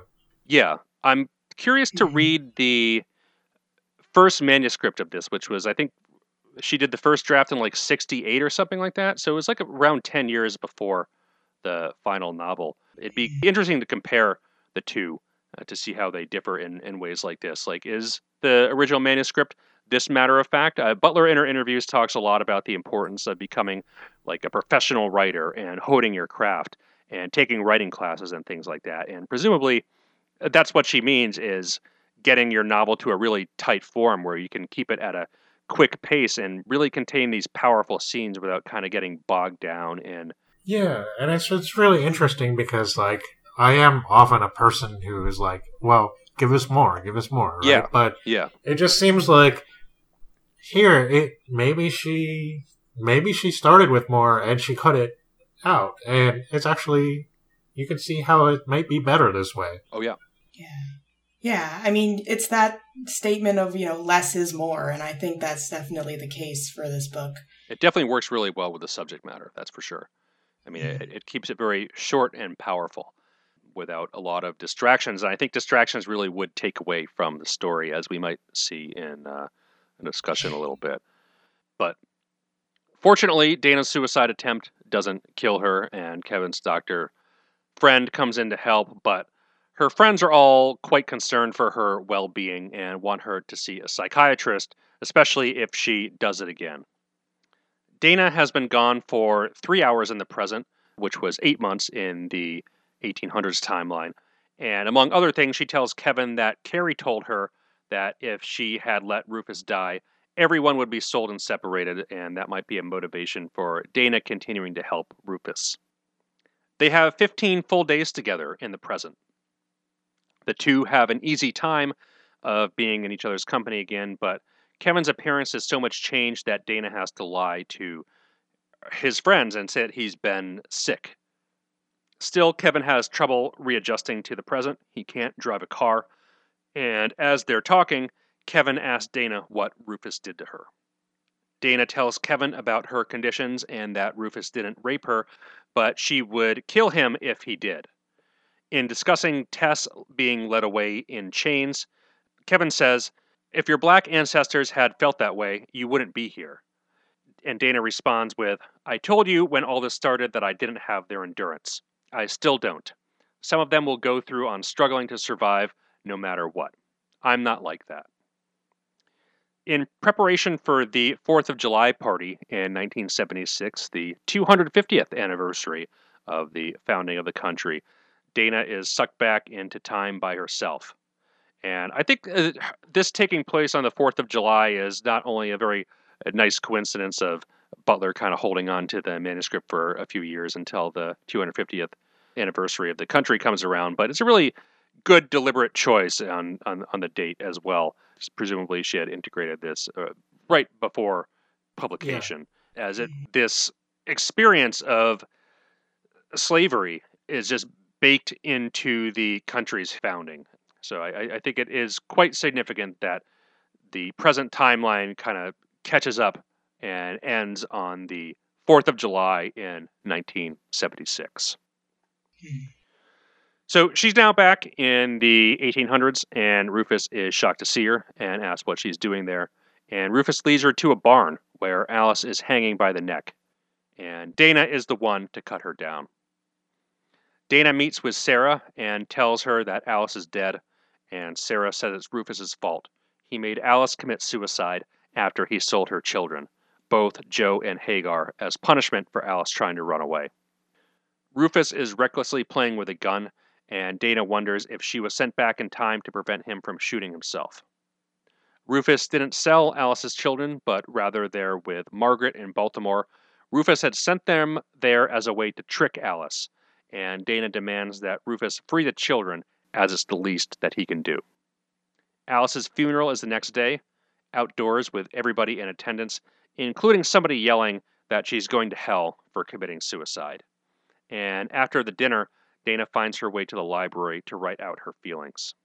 Rufus retrieves his children from Baltimore and is starting to act more like a father figure to Joe, but in an uncomfortable and tense conversation, he tells Dana he can't think about her leaving him. Rufus tells Dana that his father thought that she was too dangerous because she knew too many white ways, and Alice had agreed that Dana is a troublemaker. Dana says she is indeed black and can't harbor good feelings to someone who sells people. Rufus reiterates to Dana he wants her to stay, and Dana says she can't. She has someone to go home to, and Rufus says that he wishes he had killed Kevin. He tells Dana that she's so much like Alice, and that they're two halves of the same whole, and he grabs her, and Dana's really creeped out and pushes him off, and tells him not to do that again, or she might make his dream of death real. She grabs her knife from her bag, and Rufus apologizes and says he's never been so lonely and tries to give her gifts to make up for it, but Dana can only think back to when Joe learnt of his mother's death on his first day back on the plantation. Still, he resumes physically restraining her, and Dana works up the energy to stab him multiple times. Nigel comes in as Rufus is dying. His hand is still on Dana's arm, and Dana is sucked back into the present with her arm stuck in the wall, in the exact same spot where Rufus had grasped her. Now, this is one point that really confused me in one of the papers that we read in the Linhua paper. They argue that Nigel pulls Rufus off to deliberately prevent Rufus from traveling forward with her to the future to Maryland, and argues that his agency of him moving Rufus off at the last minute is like... There was no indication of that. I mean, he screamed Dana's name because he was thinking of her, right? I mean... Yeah. And that's kind of something, you know, like that was the first thing that came into his head, was to worry about Dana, and that was cool, but that's as far as she went with it. I think somebody was extrapolating something there that didn't really happen in the book. Yeah, I was kind of confused by this whole argument. To me, I mean, many of the papers comment that in this scene she's literally killing her own past, and I mean, it's pretty straightforward. And I took the loss of her arm and Rufus is kind of pulling it off as her past, literally disfiguring her in the present. The issue of her identity and ancestry being... it's like it's almost a sacrifice, but it's not really it's not a traditional sacrifice, but it's like it's like this is this is the toll that the past has placed on people like me. Right, exactly. Yeah. And I know that in one of the interviews, Butler is very explicit about that. Yeah. She mentions that she lost her arm because no one in that period came out of it whole. And if Dana was supposed to live through this and she was supposed to confront this past, she couldn't come out of that whole. She had to, that was the way that she ended up, because she couldn't just leave that behind unscathed. Right. And again, that ties into the issue of ancestral memory and identity and all that stuff. And I think it's a really incredibly well done and powerful scene. And the way she ties the ending to the beginning of the book, I think is just a really excellent way of plotting out the novel, just from, sucking the reader in, but making this final point really that much more powerful and driving it home. Yes. So what happens in the epilogue, Nate? So in the epilogue, we're in the present. Kevin and Dana fly to Maryland to look for the house and Rufus's grave. And research says that the newspaper reports that Rufus had died in a house fire. Dana tells Kevin that Rufus would not have made a will freeing all the slaves, as it would be an invitation to his murder. And the newspaper indicates that virtually all the slaves were sold off after his death.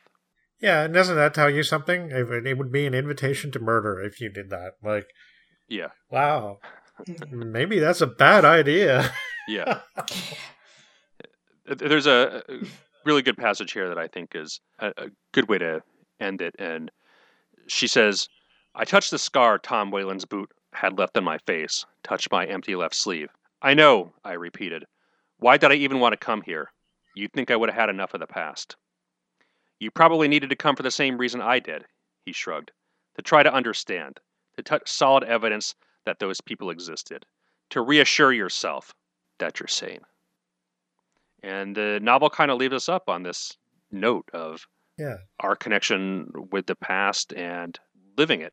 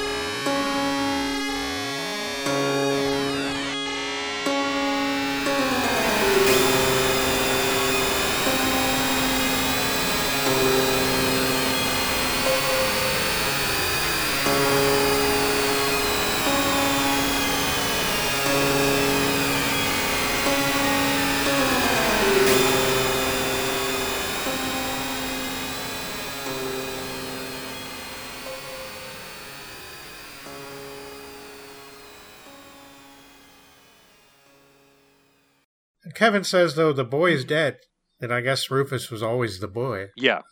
Now, I mean, I don't know.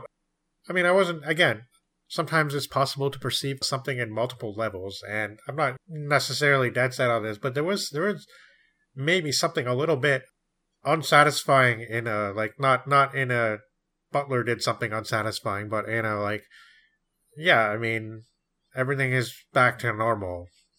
Whoa, that's awesome. Like, I don't know. It was just kind of, like, he's like, the boy is dead. And it kind of makes me think, well, I mean, it really does seem like Dana and Kevin care for each other a lot. And they do. They have a nice relationship, but sometimes he maybe doesn't really get it. Well, he can't get it. And I think that's a part of it. Yeah. It's something that only Dana can get. Mm-hmm.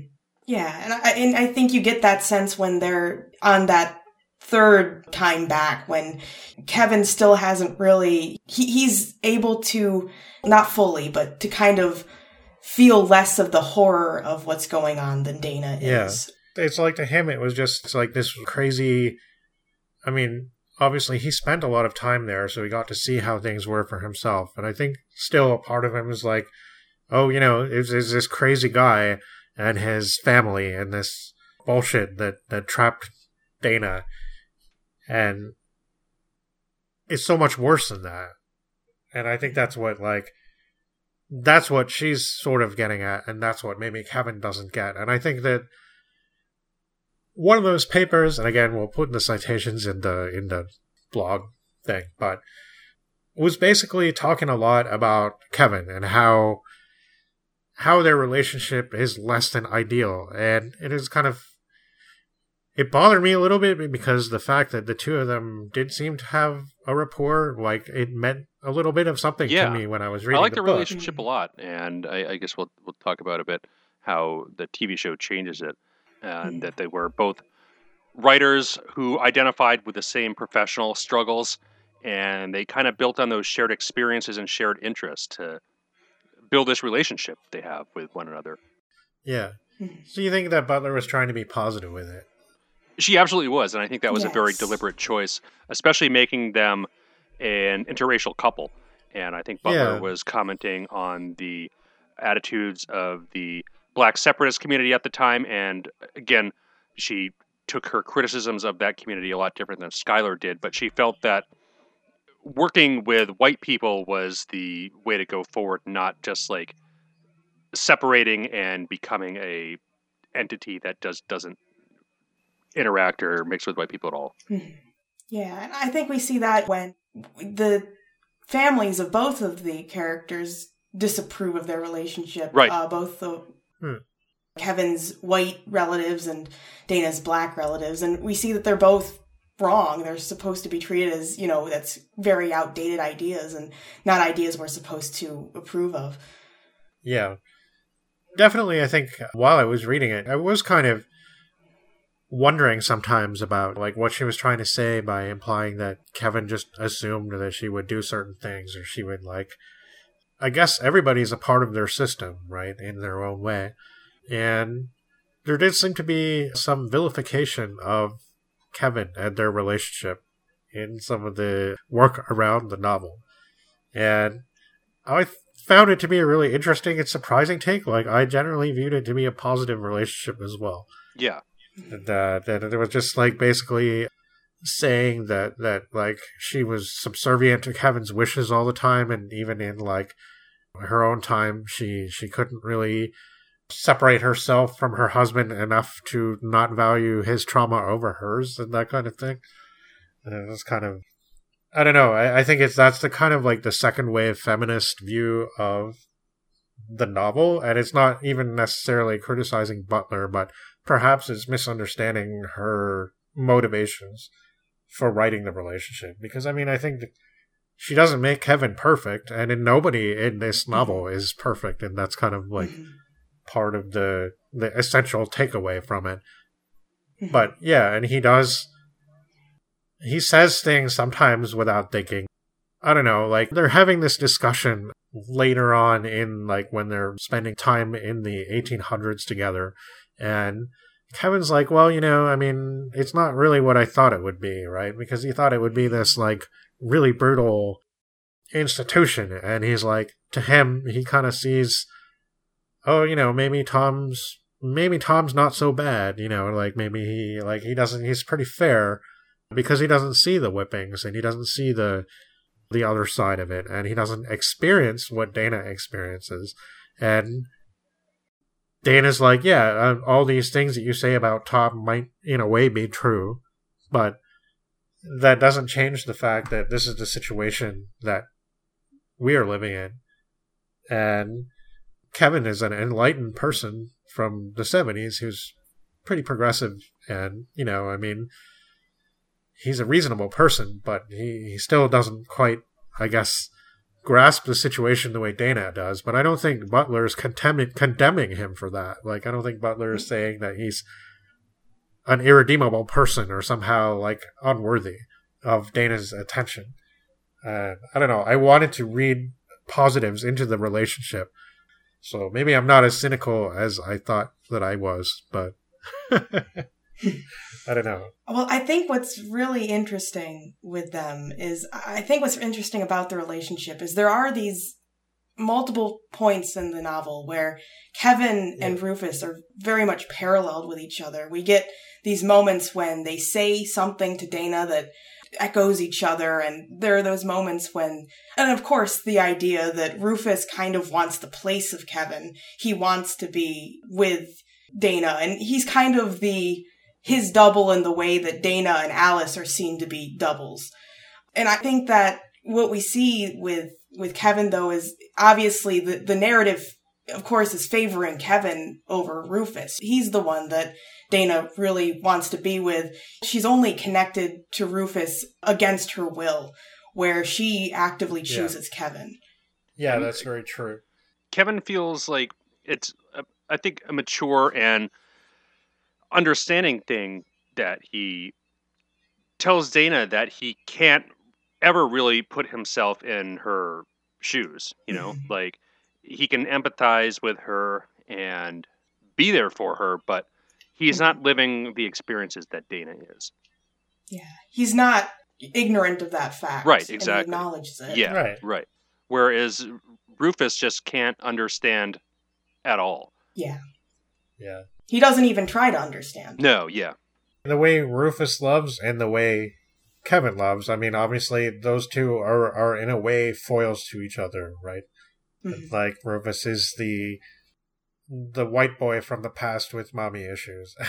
And Kevin is not perfect, but he knows how to love and he understands in his way. And they do seem to help each other. And I definitely like reading what some people had to say about this relationship, and I'm like, well, they interpreted it very differently than I did, but is that just because I'm a white man? I don't know. But that's just, one of those things that people take different things away from this, and I don't know, it's part of the thing that makes it powerful, because... Yeah, it's what Butler intended. Right, yeah.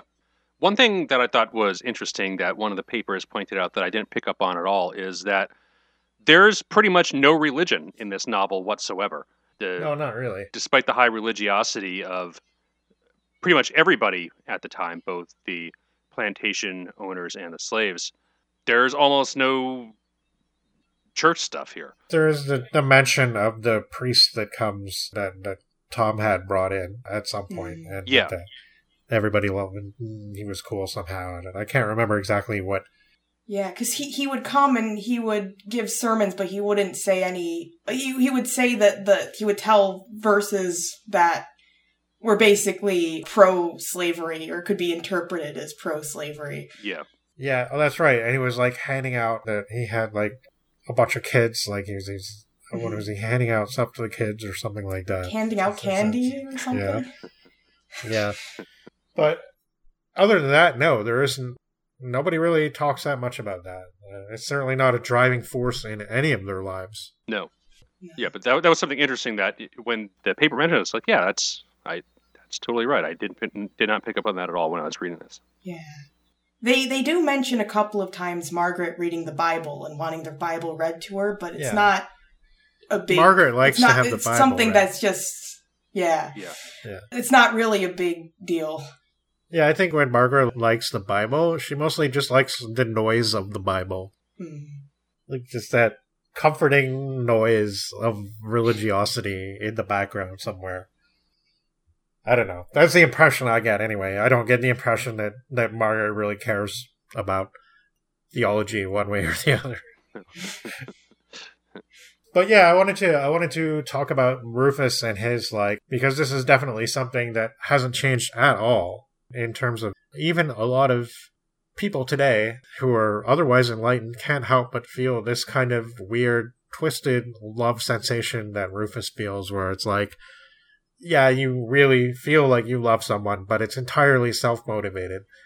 It's like Dana says several times that she has no doubt that Rufus, in his way, loves Alice very much, and if everything went awesomely and perfectly smoothly, he would probably give her everything she wanted and things would be all right.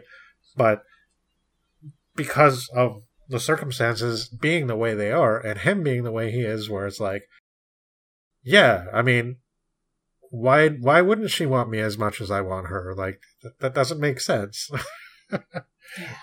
It's just so frustrating to have to deal with something like that. Yeah. So, and Dana, I don't know, Dana is just like, even when he says, you and Alice are almost the same person. And I don't know, it's my transformation of viewpoint with Rufus. At first, he was the character that was kind of, the one that I was relating to a little bit because, I don't know, it's just like I couldn't help but do so. And later on, it was just like, oh, Rufus is all right. And then I'm changing my notes and being like, wait a minute, Rufus is horrible. And he gets progressively worse, too. Like, his relationship with Alice when they're kids is kind of innocent, but then a few years later, he's, like, sexually assaulting her, and then... He's like, it doesn't make sense that she said no. There must have been something wrong with her at the time. Like, yeah. This is kind of, I don't know, yeah, this attitude. I think it's fitting in with this. It's a possessive love. It is. He wants to possess people. He wants to possess Alice and he wants to possess Dana. He doesn't want to let them go. And that's really the only way he knows is viewing people as property. And when you view people as property, you're going to have that sense of entitlement. And when you don't get your way and you're a bratty little kid, you're going to lash out and throw temper tantrums. And that's really what he does as an adult, too. He is kind of a bratty little kid at heart. Yeah. Never outgrew it. Yeah. So, I guess, how pessimistic do we think this work is regarding, like, I don't know, any notions of futurism or, I guess, prediction that Butler might have had? Because definitely that, again, seems to be, there's so many people trying to put their own slant on this work, which is really interesting. I mean, it's also a little bit frustrating sometimes because you're like, well, where does that come from? Wow, I don't know. But, I mean, I don't know that this book is necessarily trying to be optimistic or pessimistic, but again, like, it's just really interesting how, when I read the epilogue, I was a little bit like, I don't think she entirely wants to, I mean, obviously, Dana herself is thinking at this point, why did I even come here? Like, why did I even want to find out these things? It's not good. Like, nothing good came of it. And she feels kind of bitter about it, and she feels kind of, like, not happy. And Kevin's just like, hey, don't worry, the boy's dead. Like, again, it's this kind of, it's really, it is quite powerful. Like, that, and the way the last part ends with the stabbing, and, like, just... It is kind of grim in a way, and it does make me worry a little bit about the future. So, yeah. It's kind of interesting. I think it's, in a sense, realistically pessimistic, but hopeful at the same time. I mean, Dana survives. Yeah. I mean, she's disfigured, but she survives. She can live another day and the rest of her life. I mean, it might be change, and she'll have this heavy cloud over her, but she gets through. And I think that's kind of the point that Butler is trying to make ultimately. Yeah, I think there's also something that can be said in the structure of the novel, because it is circular. We start with the ending, but there is the epilogue. Yeah. So even though there seems to be a cycle, the epilogue kind of symbolizes a closure, and it's almost like they're moving past that. Of course, Dana doesn't come out of that unscathed, but she does, as you said, Nate, she survives it. Yeah. Yeah. Yeah, I think beginning it that way was a really smart thing, and I think that just having the patience to go with it and be like, yeah, all right, I accept that she knows what she's doing, Butler knows what she's doing, that is, and bringing me to where I need to be to feel connected is something that happens really succinctly and really tightly, and it's really good starting it that way because, yeah, for sure it's intriguing. You want to know, how did this happen to her? And there's no mystery as to the what of what's happening to her, really. Like, she's traveling back in time. We know that. I mean, when I started my summary bit, I pretty much assumed that everybody who was listening already knew that this was a book about a woman who traveled into the past. And Butler, doesn't spend time analyzing that or going into how that happened. It's just right there, right at the beginning. And Kevin, in his opening scenes with her, those scenes actually do a lot towards making me feel positive about, I guess, their relationship, because it does seem like him being there for her is a good thing for her at that time, and she really needs that. And I don't think Butler wants any of us to be ashamed of that, or for Dana to feel shame for that. It's an interesting question, and one of the other ones that seems to be a thing is how this actually fits into science fiction. Yes, the genre question. Right. Yes. And one of the other feminist takes on this kind of science fiction seems to be that making it, in a way, anti-science is making a statement, and that the fact that she denies a scientific explanation and the book almost repels the idea of there being one is, in fact, in its own way, a feminist statement. I don't know what we think of that. I was a little bit, I mean, I probably haven't done enough reading into the theory and stuff like that. I kind of understood it's like it's important to carve out your own space. But in another way, I'm like, I feel like a better thing to do would be to put women in positions of science, like not necessarily place yourself against something like science, because it's not like just a religion or something like that.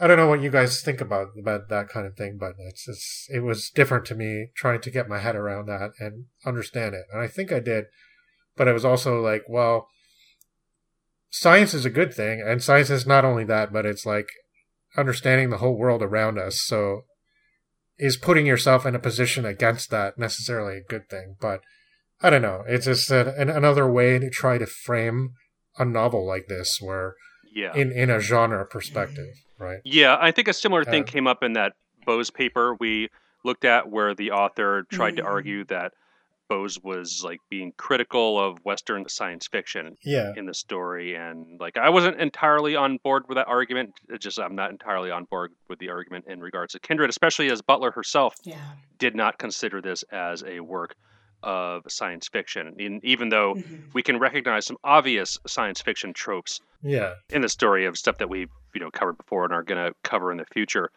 I think it does relate to the genre in an interesting way. One of the papers, I forget which one it was, kind of contrasts how the science fiction tropes and the tropes that you see in the slave narratives kind of play on one another and kind of contradict each other in certain ways that kind of subverts the expectations of either genre. But I think it is important to note here, when you're making claims like that about science and the rejection of science, is that Butler just did not consider this a science fiction novel. So, I mean, like, it's not like she was trying to subvert science fiction. That just didn't seem to be part of her thinking whatsoever. And the reason as she claims in one of her interviews, the very reason she doesn't consider this science fiction is because there is no explanation for Dana's time travel. So she very much believed that science fiction should include science. And from what I have heard about her other novels and from what I've read, she does include science, and she's actively does that in her other works. Yeah, I'd really like to read her other works at some point on the podcast. From what I understand, they deal more with like weird alien biology and stuff like that, which I think would be a really interesting... She seemed very interested in biological questions and stuff like that. Yeah, and in a way that kind of plays out here, but I could see that, again, playing out very interestingly in an alien world where you're just kind of shedding the entire society we're familiar with and just kind of building up from the ground up. But interesting questions for sure. I did just want to mention that one thing that I learned about the book is this is Butler's fourth novel. Yeah. And she originally had in mind writing this as part of the series she was writing other books for at the time, the Patternist series. But she realized as the concept developed, it would work better as a standalone. Oh, so what was she planning to incorporate it in? I did not see, the interview wasn't very clear on what she originally planned. She just mentioned that when she first got the idea, she had originally planned for it to be part of the series. I don't know how much, I'm sure it changed quite a bit from that initial concept, but I think that's very interesting. I think that part of that might have been because she realized the direction she wanted to go would be a less scientific bend. It is kind of interesting. I was reading that Kindred was only one of two of her standalone novels, that she preferred to write novels in these series, which, I guess some authors do, but again, it's not really something that we've covered on the podcast before. Somebody who writes a lot of these I guess, novel series, and that's like primarily what they do. Then again, we haven't really talked about Tolkien, and he was doing that pretty early on, all things considered. Yeah, though I guess he did consider Lord of the Rings to be one book. It's just too physically large to publish. Yeah, but it also ties in with The Hobbit and a whole bunch of other stuff that got compiled into the Silmarillion and so on. But yeah, I know it is different for us for sure, because so far I don't think we've done any writers except maybe Williamson and Brackett. And I guess Lovecraft, arguably, maybe, who like kind of wrote continuous kind of narratives that fit in several stories into one kind of scheme. But so yeah, I mean, and this is a first for us in so many ways. I think we are jumping the gun a little bit in terms of like the development of time travel narratives, but that's fine because we're going to go and cover several of them like after this episode. Yeah, very soon. We'll go back in time. Yeah. Right. So, and I mean, like this is really, even though none of them are mentioned, and like it could be argued that Butler was not influenced by any of those things, and I wouldn't necessarily disbelieve you, but by this point there had been many, many stories about people traveling into the past and encountering whatever, right? And usually they were not as much based on the slave narratives of people who were actually enslaved and treated as property, and that makes it's kind of an obvious thing to do in a way. It makes sense that you would want to tell a story like this from the perspective of somebody in the modern times. And some of the critical work does talk about other examples. There are many narratives that are kind of this type and telling some kind of historical, like using history to kind of relate to the present and the future and show how they're connected together, because I do think there's definitely a tendency among, I guess, people of all classes and groups to kind of deny the impact of history or somehow like not really be able to acknowledge it in the way that perhaps it should be acknowledged. Or kind of romanticize it. And I think a lot of the time travel stories that are written up to this point of, Doctor Who is on like season 14 by this time or something like that. So, I mean, even with like genre TV, it's pretty well worn ground. But I think that one point that the novel does raise is that the violence and horror of the period experienced firsthand. It's nothing like we see on TV or read about in the novels. No, and Dana points that out really early on. Yeah. Too. And like we're so desensitized to the modern media landscape of just people killing each other all the time in TV and movies and in literature and on the radio and stuff like that. But when you see this kind of violence firsthand, when it's directed against you firsthand, it takes on a totally different meaning. And one of the papers remarked that the pain that the slaves experienced is experienced by Dana and thus kind of experienced by the reader who shares Dana's point of view in an attempt to bring the reader back into that pain. And it's a powerful statement. And I think that she really is effective at conveying the horror of the situation and just how awful everything it is. It doesn't romanticize the violence at all, even though we want to see the bad guy. I mean, to the extent that there are bad guys in the story, people like Rufus and Tom, kind of get what's coming to them when they see them act as horrible people. It just doesn't feel like a cheering moment or whatever when Dana stabs Rufus to death. It's just as horrible as anything else in the book. Yeah. And I thought, I can't remember, I think I might have read this in one of the reviews of the TV show, that someone made this comment where in the book, Dana undergoes the kind of desensitization that readers of these kinds of narratives can go through, because it takes much more as the book goes on for her to believe that she's going to die. Like, the first time that she's exposed, she almost goes back when something runs across her foot during her second visit because she thinks it's something dangerous. But as she grows more accustomed to the time, as she kind of acclimates to the time and takes on some of its ideas and that she has to for survival, she becomes more aware of how much she can survive, and that's a negative there where she wants to leave. There are times when she really wants to think she's going to die so she can leave, but she just can't believe it. Yeah, I definitely know what you mean by that. Like, it definitely seems like everything that's like a positive gain for her also has a negative, almost like a negative side to it. And it really makes you question everything that you think about, like, the situation and how the characters are interacting with each other and stuff like that. And it's so poignant, but, like, in a way that's not, it's not overly emotional, and it's not, like, really pushing anything at you, but just telling you how things were and how things are.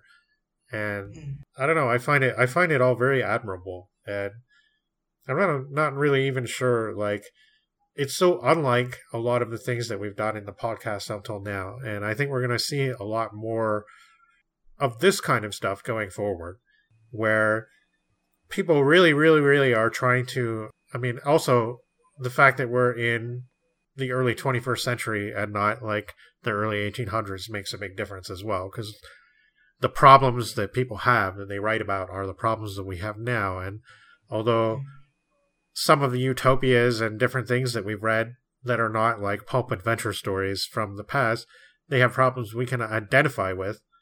They're not necessarily the same as our problems. So now we're getting to a point where it really feels like the material is getting kind of heavier in a way. Yeah. So I think that's all I had on the non-spoiler novel. I don't know if you guys had anything else before we get into the TV show.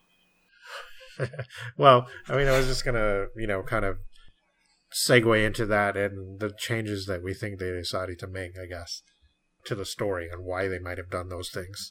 So we didn't know that this show was coming when we did this. We planned to do this episode. Yeah, this seems to happen a lot to us. Like, as soon as we are done reading or something like that, like something just like totally comes out of left field that kind of makes us scramble and reevaluate. It's one of those really weird coincidences that happens to you in life sometimes, I guess. Yeah. But yeah, I think we were all done reading the novel when we found out that this was like a TV show premiering soon. Mm-hmm. Yeah, I can't remember where I saw it. I saw it posted somewhere, or somebody brought it up on some... I can't remember. And I'm like, oh wow, there's a Kindred TV show. Yeah. So this is on... Hulu. Hulu on FX or FX on Hulu or something like that. There's some relationship between the two networks, but I think you can watch it on Hulu, so it's there. Yeah, I do leech off of my friend's Hulu, and I did watch I only watched the first episode, but I did watch it on there. Yeah. So, I don't know. I guess to compliment it off the bat, the acting in the TV show is mostly really good, and it generally looks fine, though some of the outdoor scenes during the 1800s timeline look green screened, and it does make it feel a bit off in places. I think the old Shaw Brothers soundstage approach looks a little better if you can't actually get people to like hang out in the woods. Why do you think they felt they had to use that? Why couldn't they? It just might be difficult shooting on location, especially like in a winter scene or something like that. Logistically difficult scouting out areas. I don't know how much time they had for filming. I think they actually filmed the majority of this during the summer. I was reading a bit about the production details, and it seemed to come together like pretty quickly. They had shot the pilot episode like late last year, and then I think shot the other 7 episodes like in the summer this year sometime. So it seems like the filming was We're in 2023 now, but yeah, I see. Yeah, okay, right. Yeah, I guess, yeah, right. Yeah, so I think, I guess the pilot was shot in late 2021, and then most of the other 7 episodes were shot in mid-2022-ish. But yeah, they make a lot of changes to the material, and not, I don't think, in a good way. They add a whole bunch of plot lines. I should say I only watched up to episode 3, though I did skim around. Yeah, the first 2 episodes are fine. Yeah. Gretchen, you watched the first episode, right?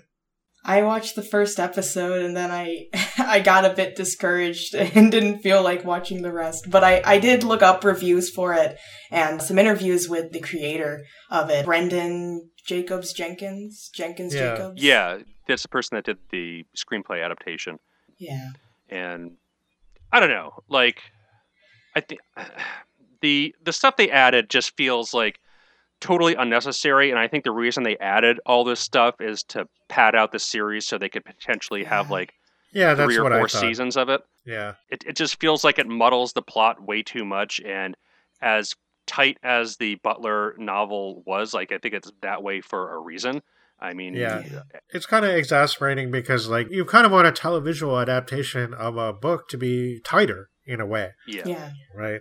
And this is like, I don't know, I think this is maybe a problem endemic to modern streaming television entertainment. Like, it's just, it wants to adapt stories, but stretch them out as long as they possibly can Right. so Yeah. that people will keep Milk it watching. for everything it's worth. Yeah, and I guess the Yeah. show did air the Yeah. entire season at once, so they are intending Mm. people to like binge it all episodes, 8 episodes at a time. Yeah. And I'm whatever. I guess that's the current business model.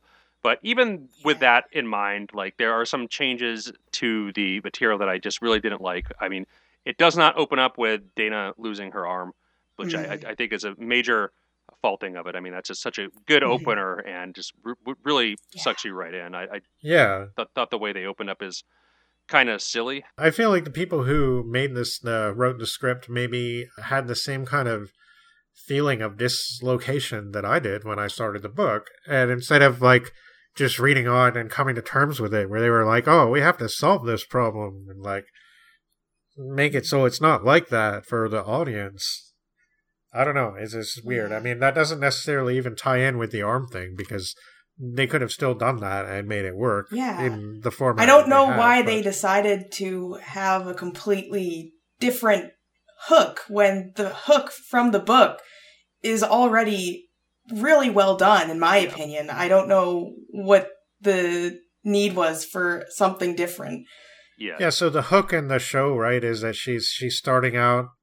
The first episode I didn't watch with audio description, so I kind of maybe missed a couple of things, but I think that it started out with her having the bag that she was supposed to take with her, like she was all getting set up to go or something like that, and is like, what's she doing? What is happening with this woman, right? I think she had just woken up from it or something in the beginning. Yeah, the opening scene is an added thing of even earlier when she travels back. So Rufus is an infant, and he's like sleeping on his stomach, I guess going to suffocate or whatever. So Dana flips him over, and then she encounters somebody who like looks a lot like her mother, and I just took that as like the show doing something like the novel does, where Dana physically resembles Alice. So okay, this is one of her ancestors that physically resemble her because it's like her great great great great grandmother or whatever. But no. It is actually her mother, and It's her her mother mother, is yeah. a time She's- traveler Yeah. too. And it's like, what And the she's hell? throughout Like, the show. come on. Yeah. Yeah. That actually was because that's the very end of the first episode, Yeah. and that's when I Yeah. decided not Yeah. to And keep so- going. So I made it to past episode 4, and she becomes more and more like that is more and more of a thing as the story goes on. Yeah. They really start going to town with their changes in episode 3. Episode 2 I thought was fine. It actually followed the opening, like the part where Kevin, he first goes there with her. Right. And it's like a lot of the beats from the book are there. And the ending of the episode was kind of nice and melancholy, and I liked the way that they did that. And then Yeah. episode 3 happened, and it was Yeah. all like, oh. Yeah. So the follow episode 2 is basically the plot line where Rufus falls out of the tree and breaks his leg. And Mhm. episode 2 takes you almost to the point where Dana's busted giving Carrie books. And then episode 3 just like completely shifts directions, and we get this like weird party with like Tom Whalen's gay neighbor who's like, of course he's a sexual predator because he's gay. It's just Yeah, like and such isn't he like a clergyman or something? Or is that yeah, somebody else? something like that. It's just such, Yeah, such so he's a crappy predatory gay character. priest. He's a Yeah. predatory gay priest. Yeah, it's Right. I don't know. It's a really dumb decision. Did they also? I believe it was in one of the reviews. Did they villainize Sarah? Right. So I didn't As actually well? get to that point. Sarah Okay. is just like kind of a very minor character that you see in like 1 or 2 scenes Mm. in episode 3. I don't know if she plays a bigger role later on, but I think so. it's possible. The way they bring in some of like the plot points that Dana immediately knows is like as cliffhangers later on. Like, so I mean, you don't see Alice until the end of episode 3.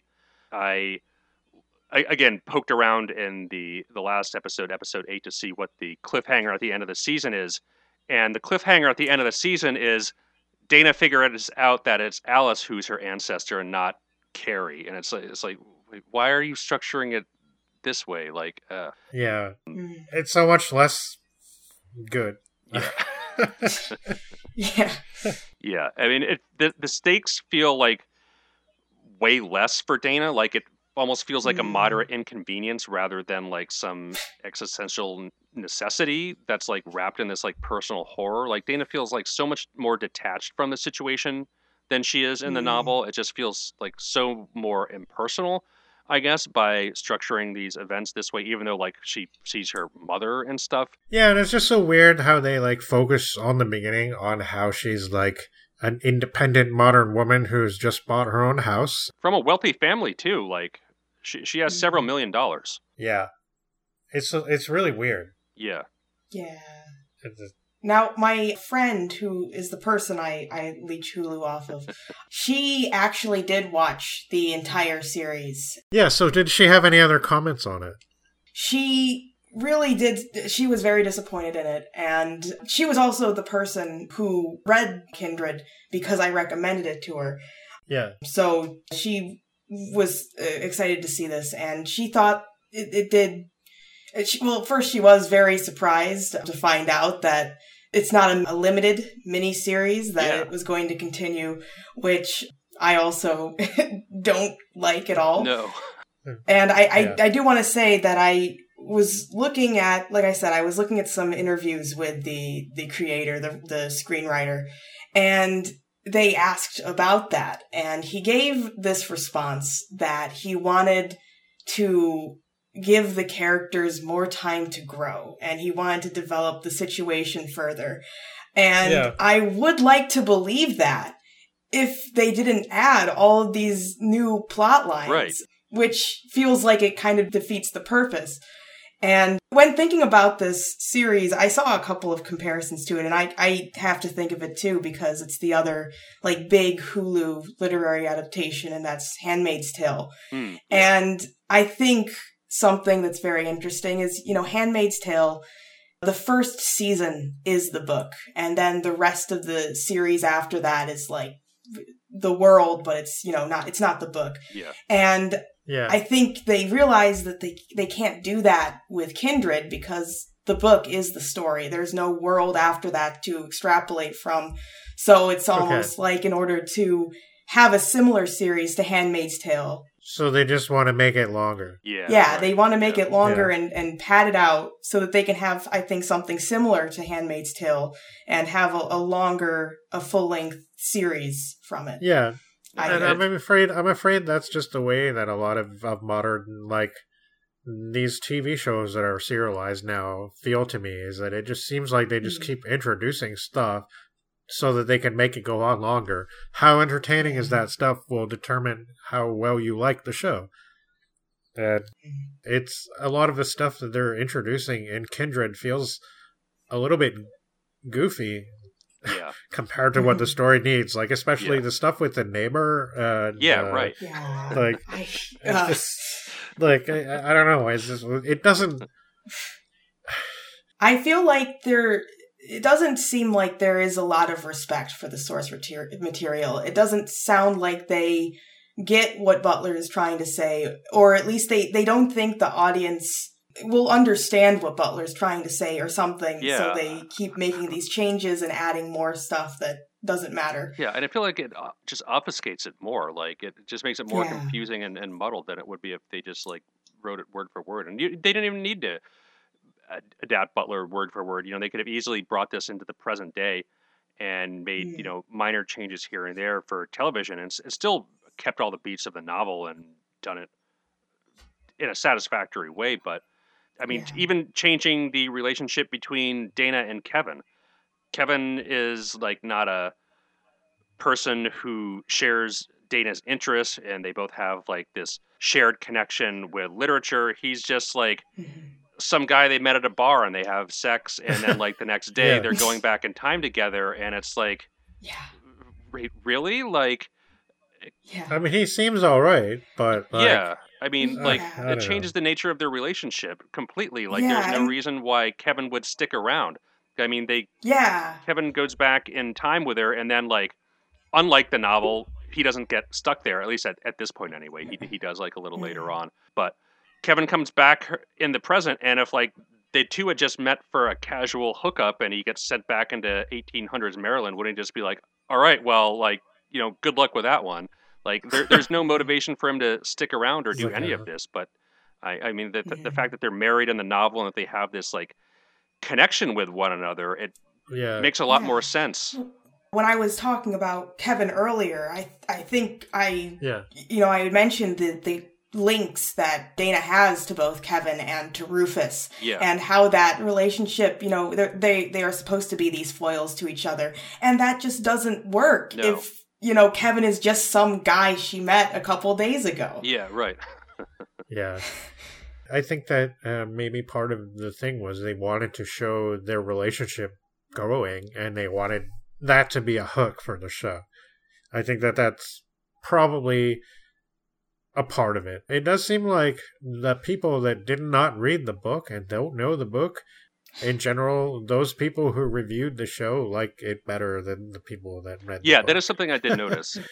I think that they wanted to show Kevin and Dana at the beginning, and they didn't want to show it in a way that was non-linear, and they didn't want to be like, hey, Didn't want to confuse the viewers. here's a bunch of other stuff, now we'll take you back and show you how they met and how Right. they did all this stuff. Like, Yeah. Yeah. I mean, I don't think it is essential necessarily that they be both writers who share similar interests, but it does help. I mean, it helps in the book, and it makes it make sense that they are together, even though, like, their families don't necessarily think they should be, and there's different things there that might it seem like maybe they shouldn't be together, but they are, and that has to mean something in the book. But the show seems to want to build on something else, and I think it's really just trying to be a drama of a person who passes back and forth between nowadays and the early 1800s. Like, I think it's just trying to be this ongoing drama series that's gonna present these family issues and connections over a very, very long period of time if they have their way. Maybe it'll go on for 6 or 7 seasons. It'll be the Whalen Family Chronicles. Right. I don't know. Somehow I feel like that's missing the point of the book for sure. It is. I mean, yeah. the question is, right, you're doing an adaptation. How do you want to treat the source material? There have been some things coming out lately about people that were writing for adaptations who did not respect the source material. And I would not necessarily even say this or believe it if it wasn't true. But, like, apparently the creators of the Witcher TV show, like the people that actually wrote the scripts, some of them are actively on paper as saying that they do not like the source material and they don't respect it. And so the changes they make obviously piss off the fans of the original source material a lot, because they don't, like, they have very obvious scorn for it to begin with. I think Verhoeven said something along the lines of that he didn't read Starship Troopers and thought it was really boring. Yeah, I mean, that was kind of genius. But that movie is also kind of hard to watch. I don't know. But, yeah. It satirizes the novel, doesn't it? It does, yeah. Right. Yeah, And, yeah. The novel is very, like, flirting with fascism, and I think Verhoeven is very much not. Yeah, a big difference there. I guess one other nitpicky thing I want to mention about the Kindred TV show is it's not necessarily unique to Kindred, or maybe more of a factor of modern TV, but production-wise, everything feels like way too new in the show. So Kevin has this like old car that's kind of like a visual gag that he's driving around, but it's in like totally brand new condition. It's like wax, it's all shiny and stuff. Likewise, in the present, he's wearing this X-Ray Specs t-shirt over the course of a few days. That's like in brand new condition, not like the worn T-shirt, you'd expect some. I didn't hear about any X-Ray Specs reunion tour. Yeah. But Oh, it seems like the shirt was specifically selected for the show by like the wardrober or whatever, and feels more like a deliberate set piece and not something the character would naturally be wearing. Like the actor has to change into a Kevin costume or something like that. You know, that's just kind of, I don't know, like the way some of that's put together, it feels, again, it's not artificial, unique to Kindred, but yeah, it feels artificial. That this British costume drama I was watching for a bit, Victoria, that came out a couple years ago, very much felt the same way. Yeah, that's kind of interesting because, I mean, it's not that far in our past, right? We should be able to make people seem authentic, but yeah, I don't know. Right. Yeah, I don't know. I mean, it's pretty much all I have to say about it. I mean, the performances do seem good, but it's way too padded out. Yep.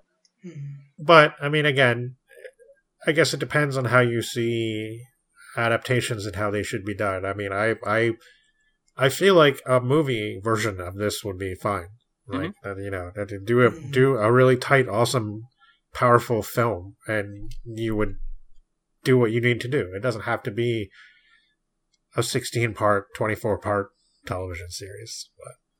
No, I mean, the novel's not super long. I mean, you could probably read this in 2 or 3 sittings if you really wanted to. Yeah. Maybe even cover to cover if you got a afternoon to kill. I think when I first read it, it was, I think, 2 or 3 days, and I sat down and read it continuously during those days. So and again, like we were saying, it's very easy to read, it's very tight, which the adaptation doesn't seem to get. And yeah, it's even like, it's heavy in subject matter, but the prose, you're able to really get into it. Yeah, I mean, I feel like a high schooler or an intelligent middle schooler would have no trouble understanding the novel and what's going on. It's definitely not a difficult read in that sense, but the subject matter makes it much more so. Yeah, I mean, like I was, you know, we were kind of indicating earlier, I mean, a lot of the stuff we've done on the podcast up to this point has been fun adventure kind of things, and this is definitely not that. So, I mean, but I think that people will know and should know about what they're getting into when they read something like this, and it's definitely beneficial, I feel, to, like, I definitely feel like I've benefited from reading this absolutely book. Yeah, no, this is a great novel, and I can wholeheartedly recommend it, and this was a great pick for the first host choice. I think it fits in really well with the time frame of the podcast and what we're going to be doing next in 2023. I'm glad I chose well. Yeah, a really good choice. I definitely have wanted to read more Butler for a while. I feel like I read one of the Pattern Master books when I was younger, but the thing is, I can't remember for sure.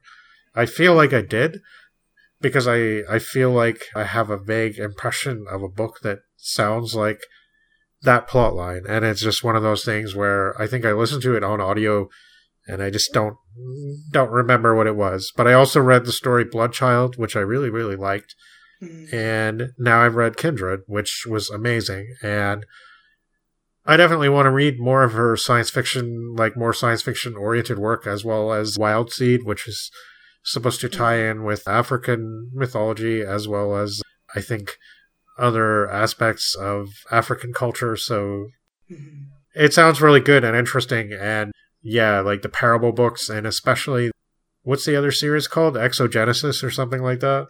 Yeah. Xenogenesis. Yeah, that sounds really, really interesting. And it sounds almost like Bloodchild, like it sounds almost like a more long-form, I guess, exploration of the concepts of Bloodchild, which are like, essentially, your species is biologically beholden to another race, and they've not only colonized you, but they've also actually colonized your bodies and used them for their own purposes, and you have a relationship with them that's like not all negative. And that's kind of one of the things, you know, that she portrays a little bit in Kindred, that somebody like Rivas can perfectly happily throw an awesome party for the slaves and everything will be great. You know, it's like, it's not all brutality and degradation, and that almost makes it more troubling, right? Because you don't always know how to take things. definitely Bloodchild is one of those stories where part of the horror aspect of it is that there are certain aspects of the relationship that sounds parasitic, but other parts that seem more positive.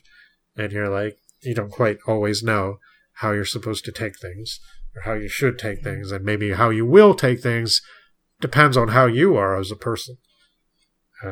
So perhaps that in its own way is a challenge.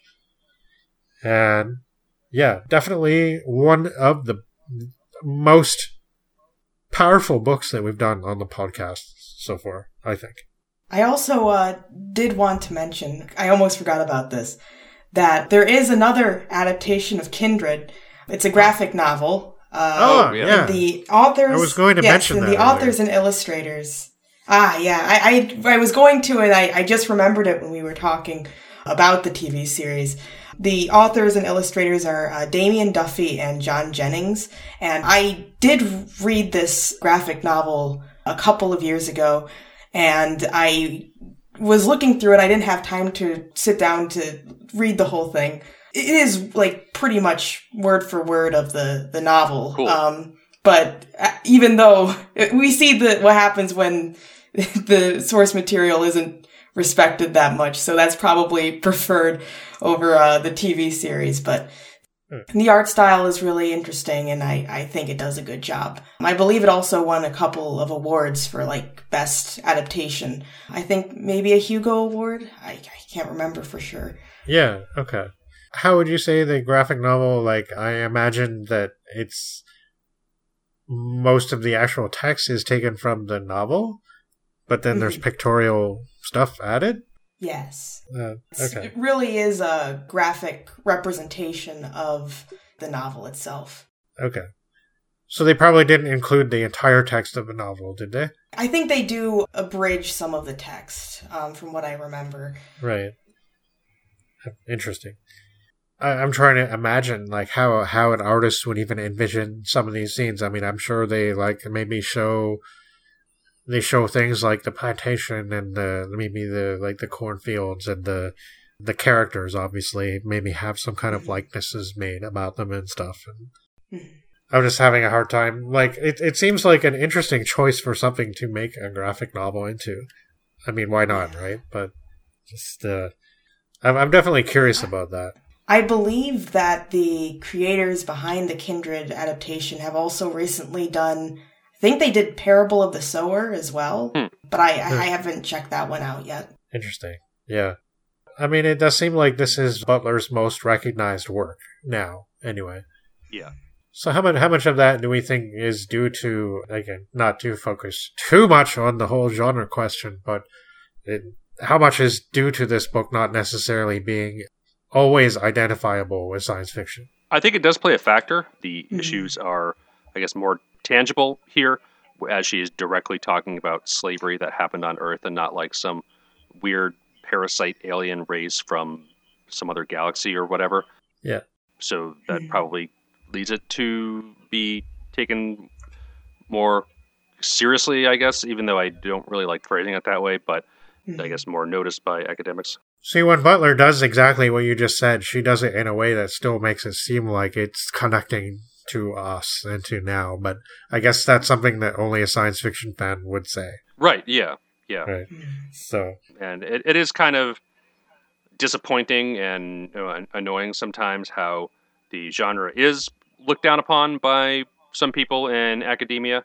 We've certainly come across some of those attitudes before. And I mean, I'm not saying that like everything published in Amazing Stories is a literary masterpiece on par with Proust or something like that. But I think there's really no reason to be dismissive of the entire form altogether, or to ghettoize science fiction away from, quote unquote, serious literature. Yeah. Agreed. I do feel like there is sort of, I think, a lessening of that tendency nowadays. Absolutely, yeah. I feel. I think that there is an opening up of science fiction and more serious discussions on it.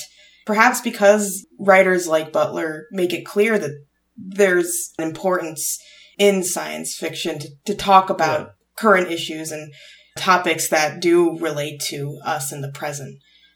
Yeah, I mean, rightly or wrongly, the genre got the reputation of being kids' stories about spacemen shooting aliens with ray guns. Well, I mean, if we're talking the 70s and 80s too, we can talk about Doris Lessing and her, like, not only embracing the fact that she wrote science fiction, but almost in her ineffably, like, weirdly humorous way, almost going so far the other way and being like, oh, you don't think I wrote science fiction books?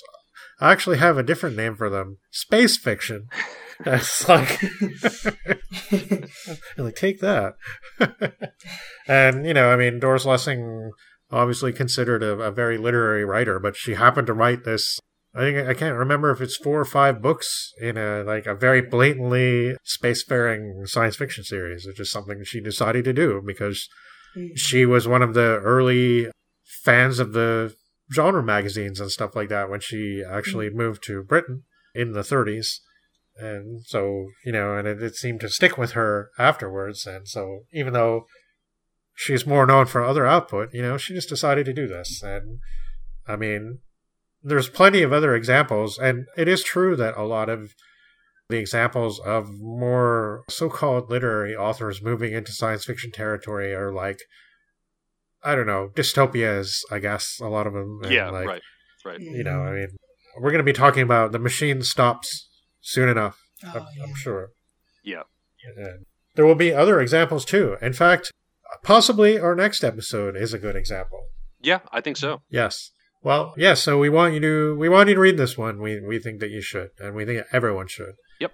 But for our next episode, we're also going to be talking about similar, in a way, narrative of time travel into the past. This time, into the Dark Ages, into Camelot. And we will finally be bringing Mark Twain to the podcast. And you all knew that we were going to do this since we started the podcast. Very, very first episode, I think. But the story will be The Connecticut Yankee and King Arthur's Court. My very first exposure to the literature of science fiction. And so, in a way, I guess you could say this is a host choice for me, but I mean, I think we would have come to it. Yeah. It's kind of, to me, it seems like a very, very obvious inclusion if you're going to talk about science fiction, and it's going to be great pleasure to discuss exactly why. And it's very fitting to do it after Kindred. Yeah. Very fitting that our time travel subject is nonlinear, I think. Yeah. And this book has had so much of an impact on me, but also is a point of interest because, and I think I might have mentioned this back in our first episode, but every time I read this book, I have a slightly different view of it. I don't quite think about it the same way that I did the last time. So reading it when you're 12, and then reading it again when you're 22, and again when you're 30, and again when you're 42, it all makes a difference. So I don't know. I'm definitely eager to see how this will go and how you guys will cope with it. And it's definitely a book that raises a lot of interesting questions. It's funny. It's sad. I think we're going to have a great time with it, guys. So I don't have any fun quip to end this episode with. I mean, the book we just did was heavy, and I don't really feel like making a fun quip, but I think that the next episode is going to be a really wonderful journey as well. So I hope that you all enjoyed listening to this as much as we enjoyed reading it and talking about it and thinking about everything that's connected with it. Very powerful work, Kindred. Read it, watch the show if you want, compare them. Leave us a comment if you feel like it. I think that this is probably a really important episode for us and our first glimpse at the 70s and so much more in terms of modern science fiction and what it has to offer. So, welcome to 2023. We have been, and will be Chrononauts. Good night.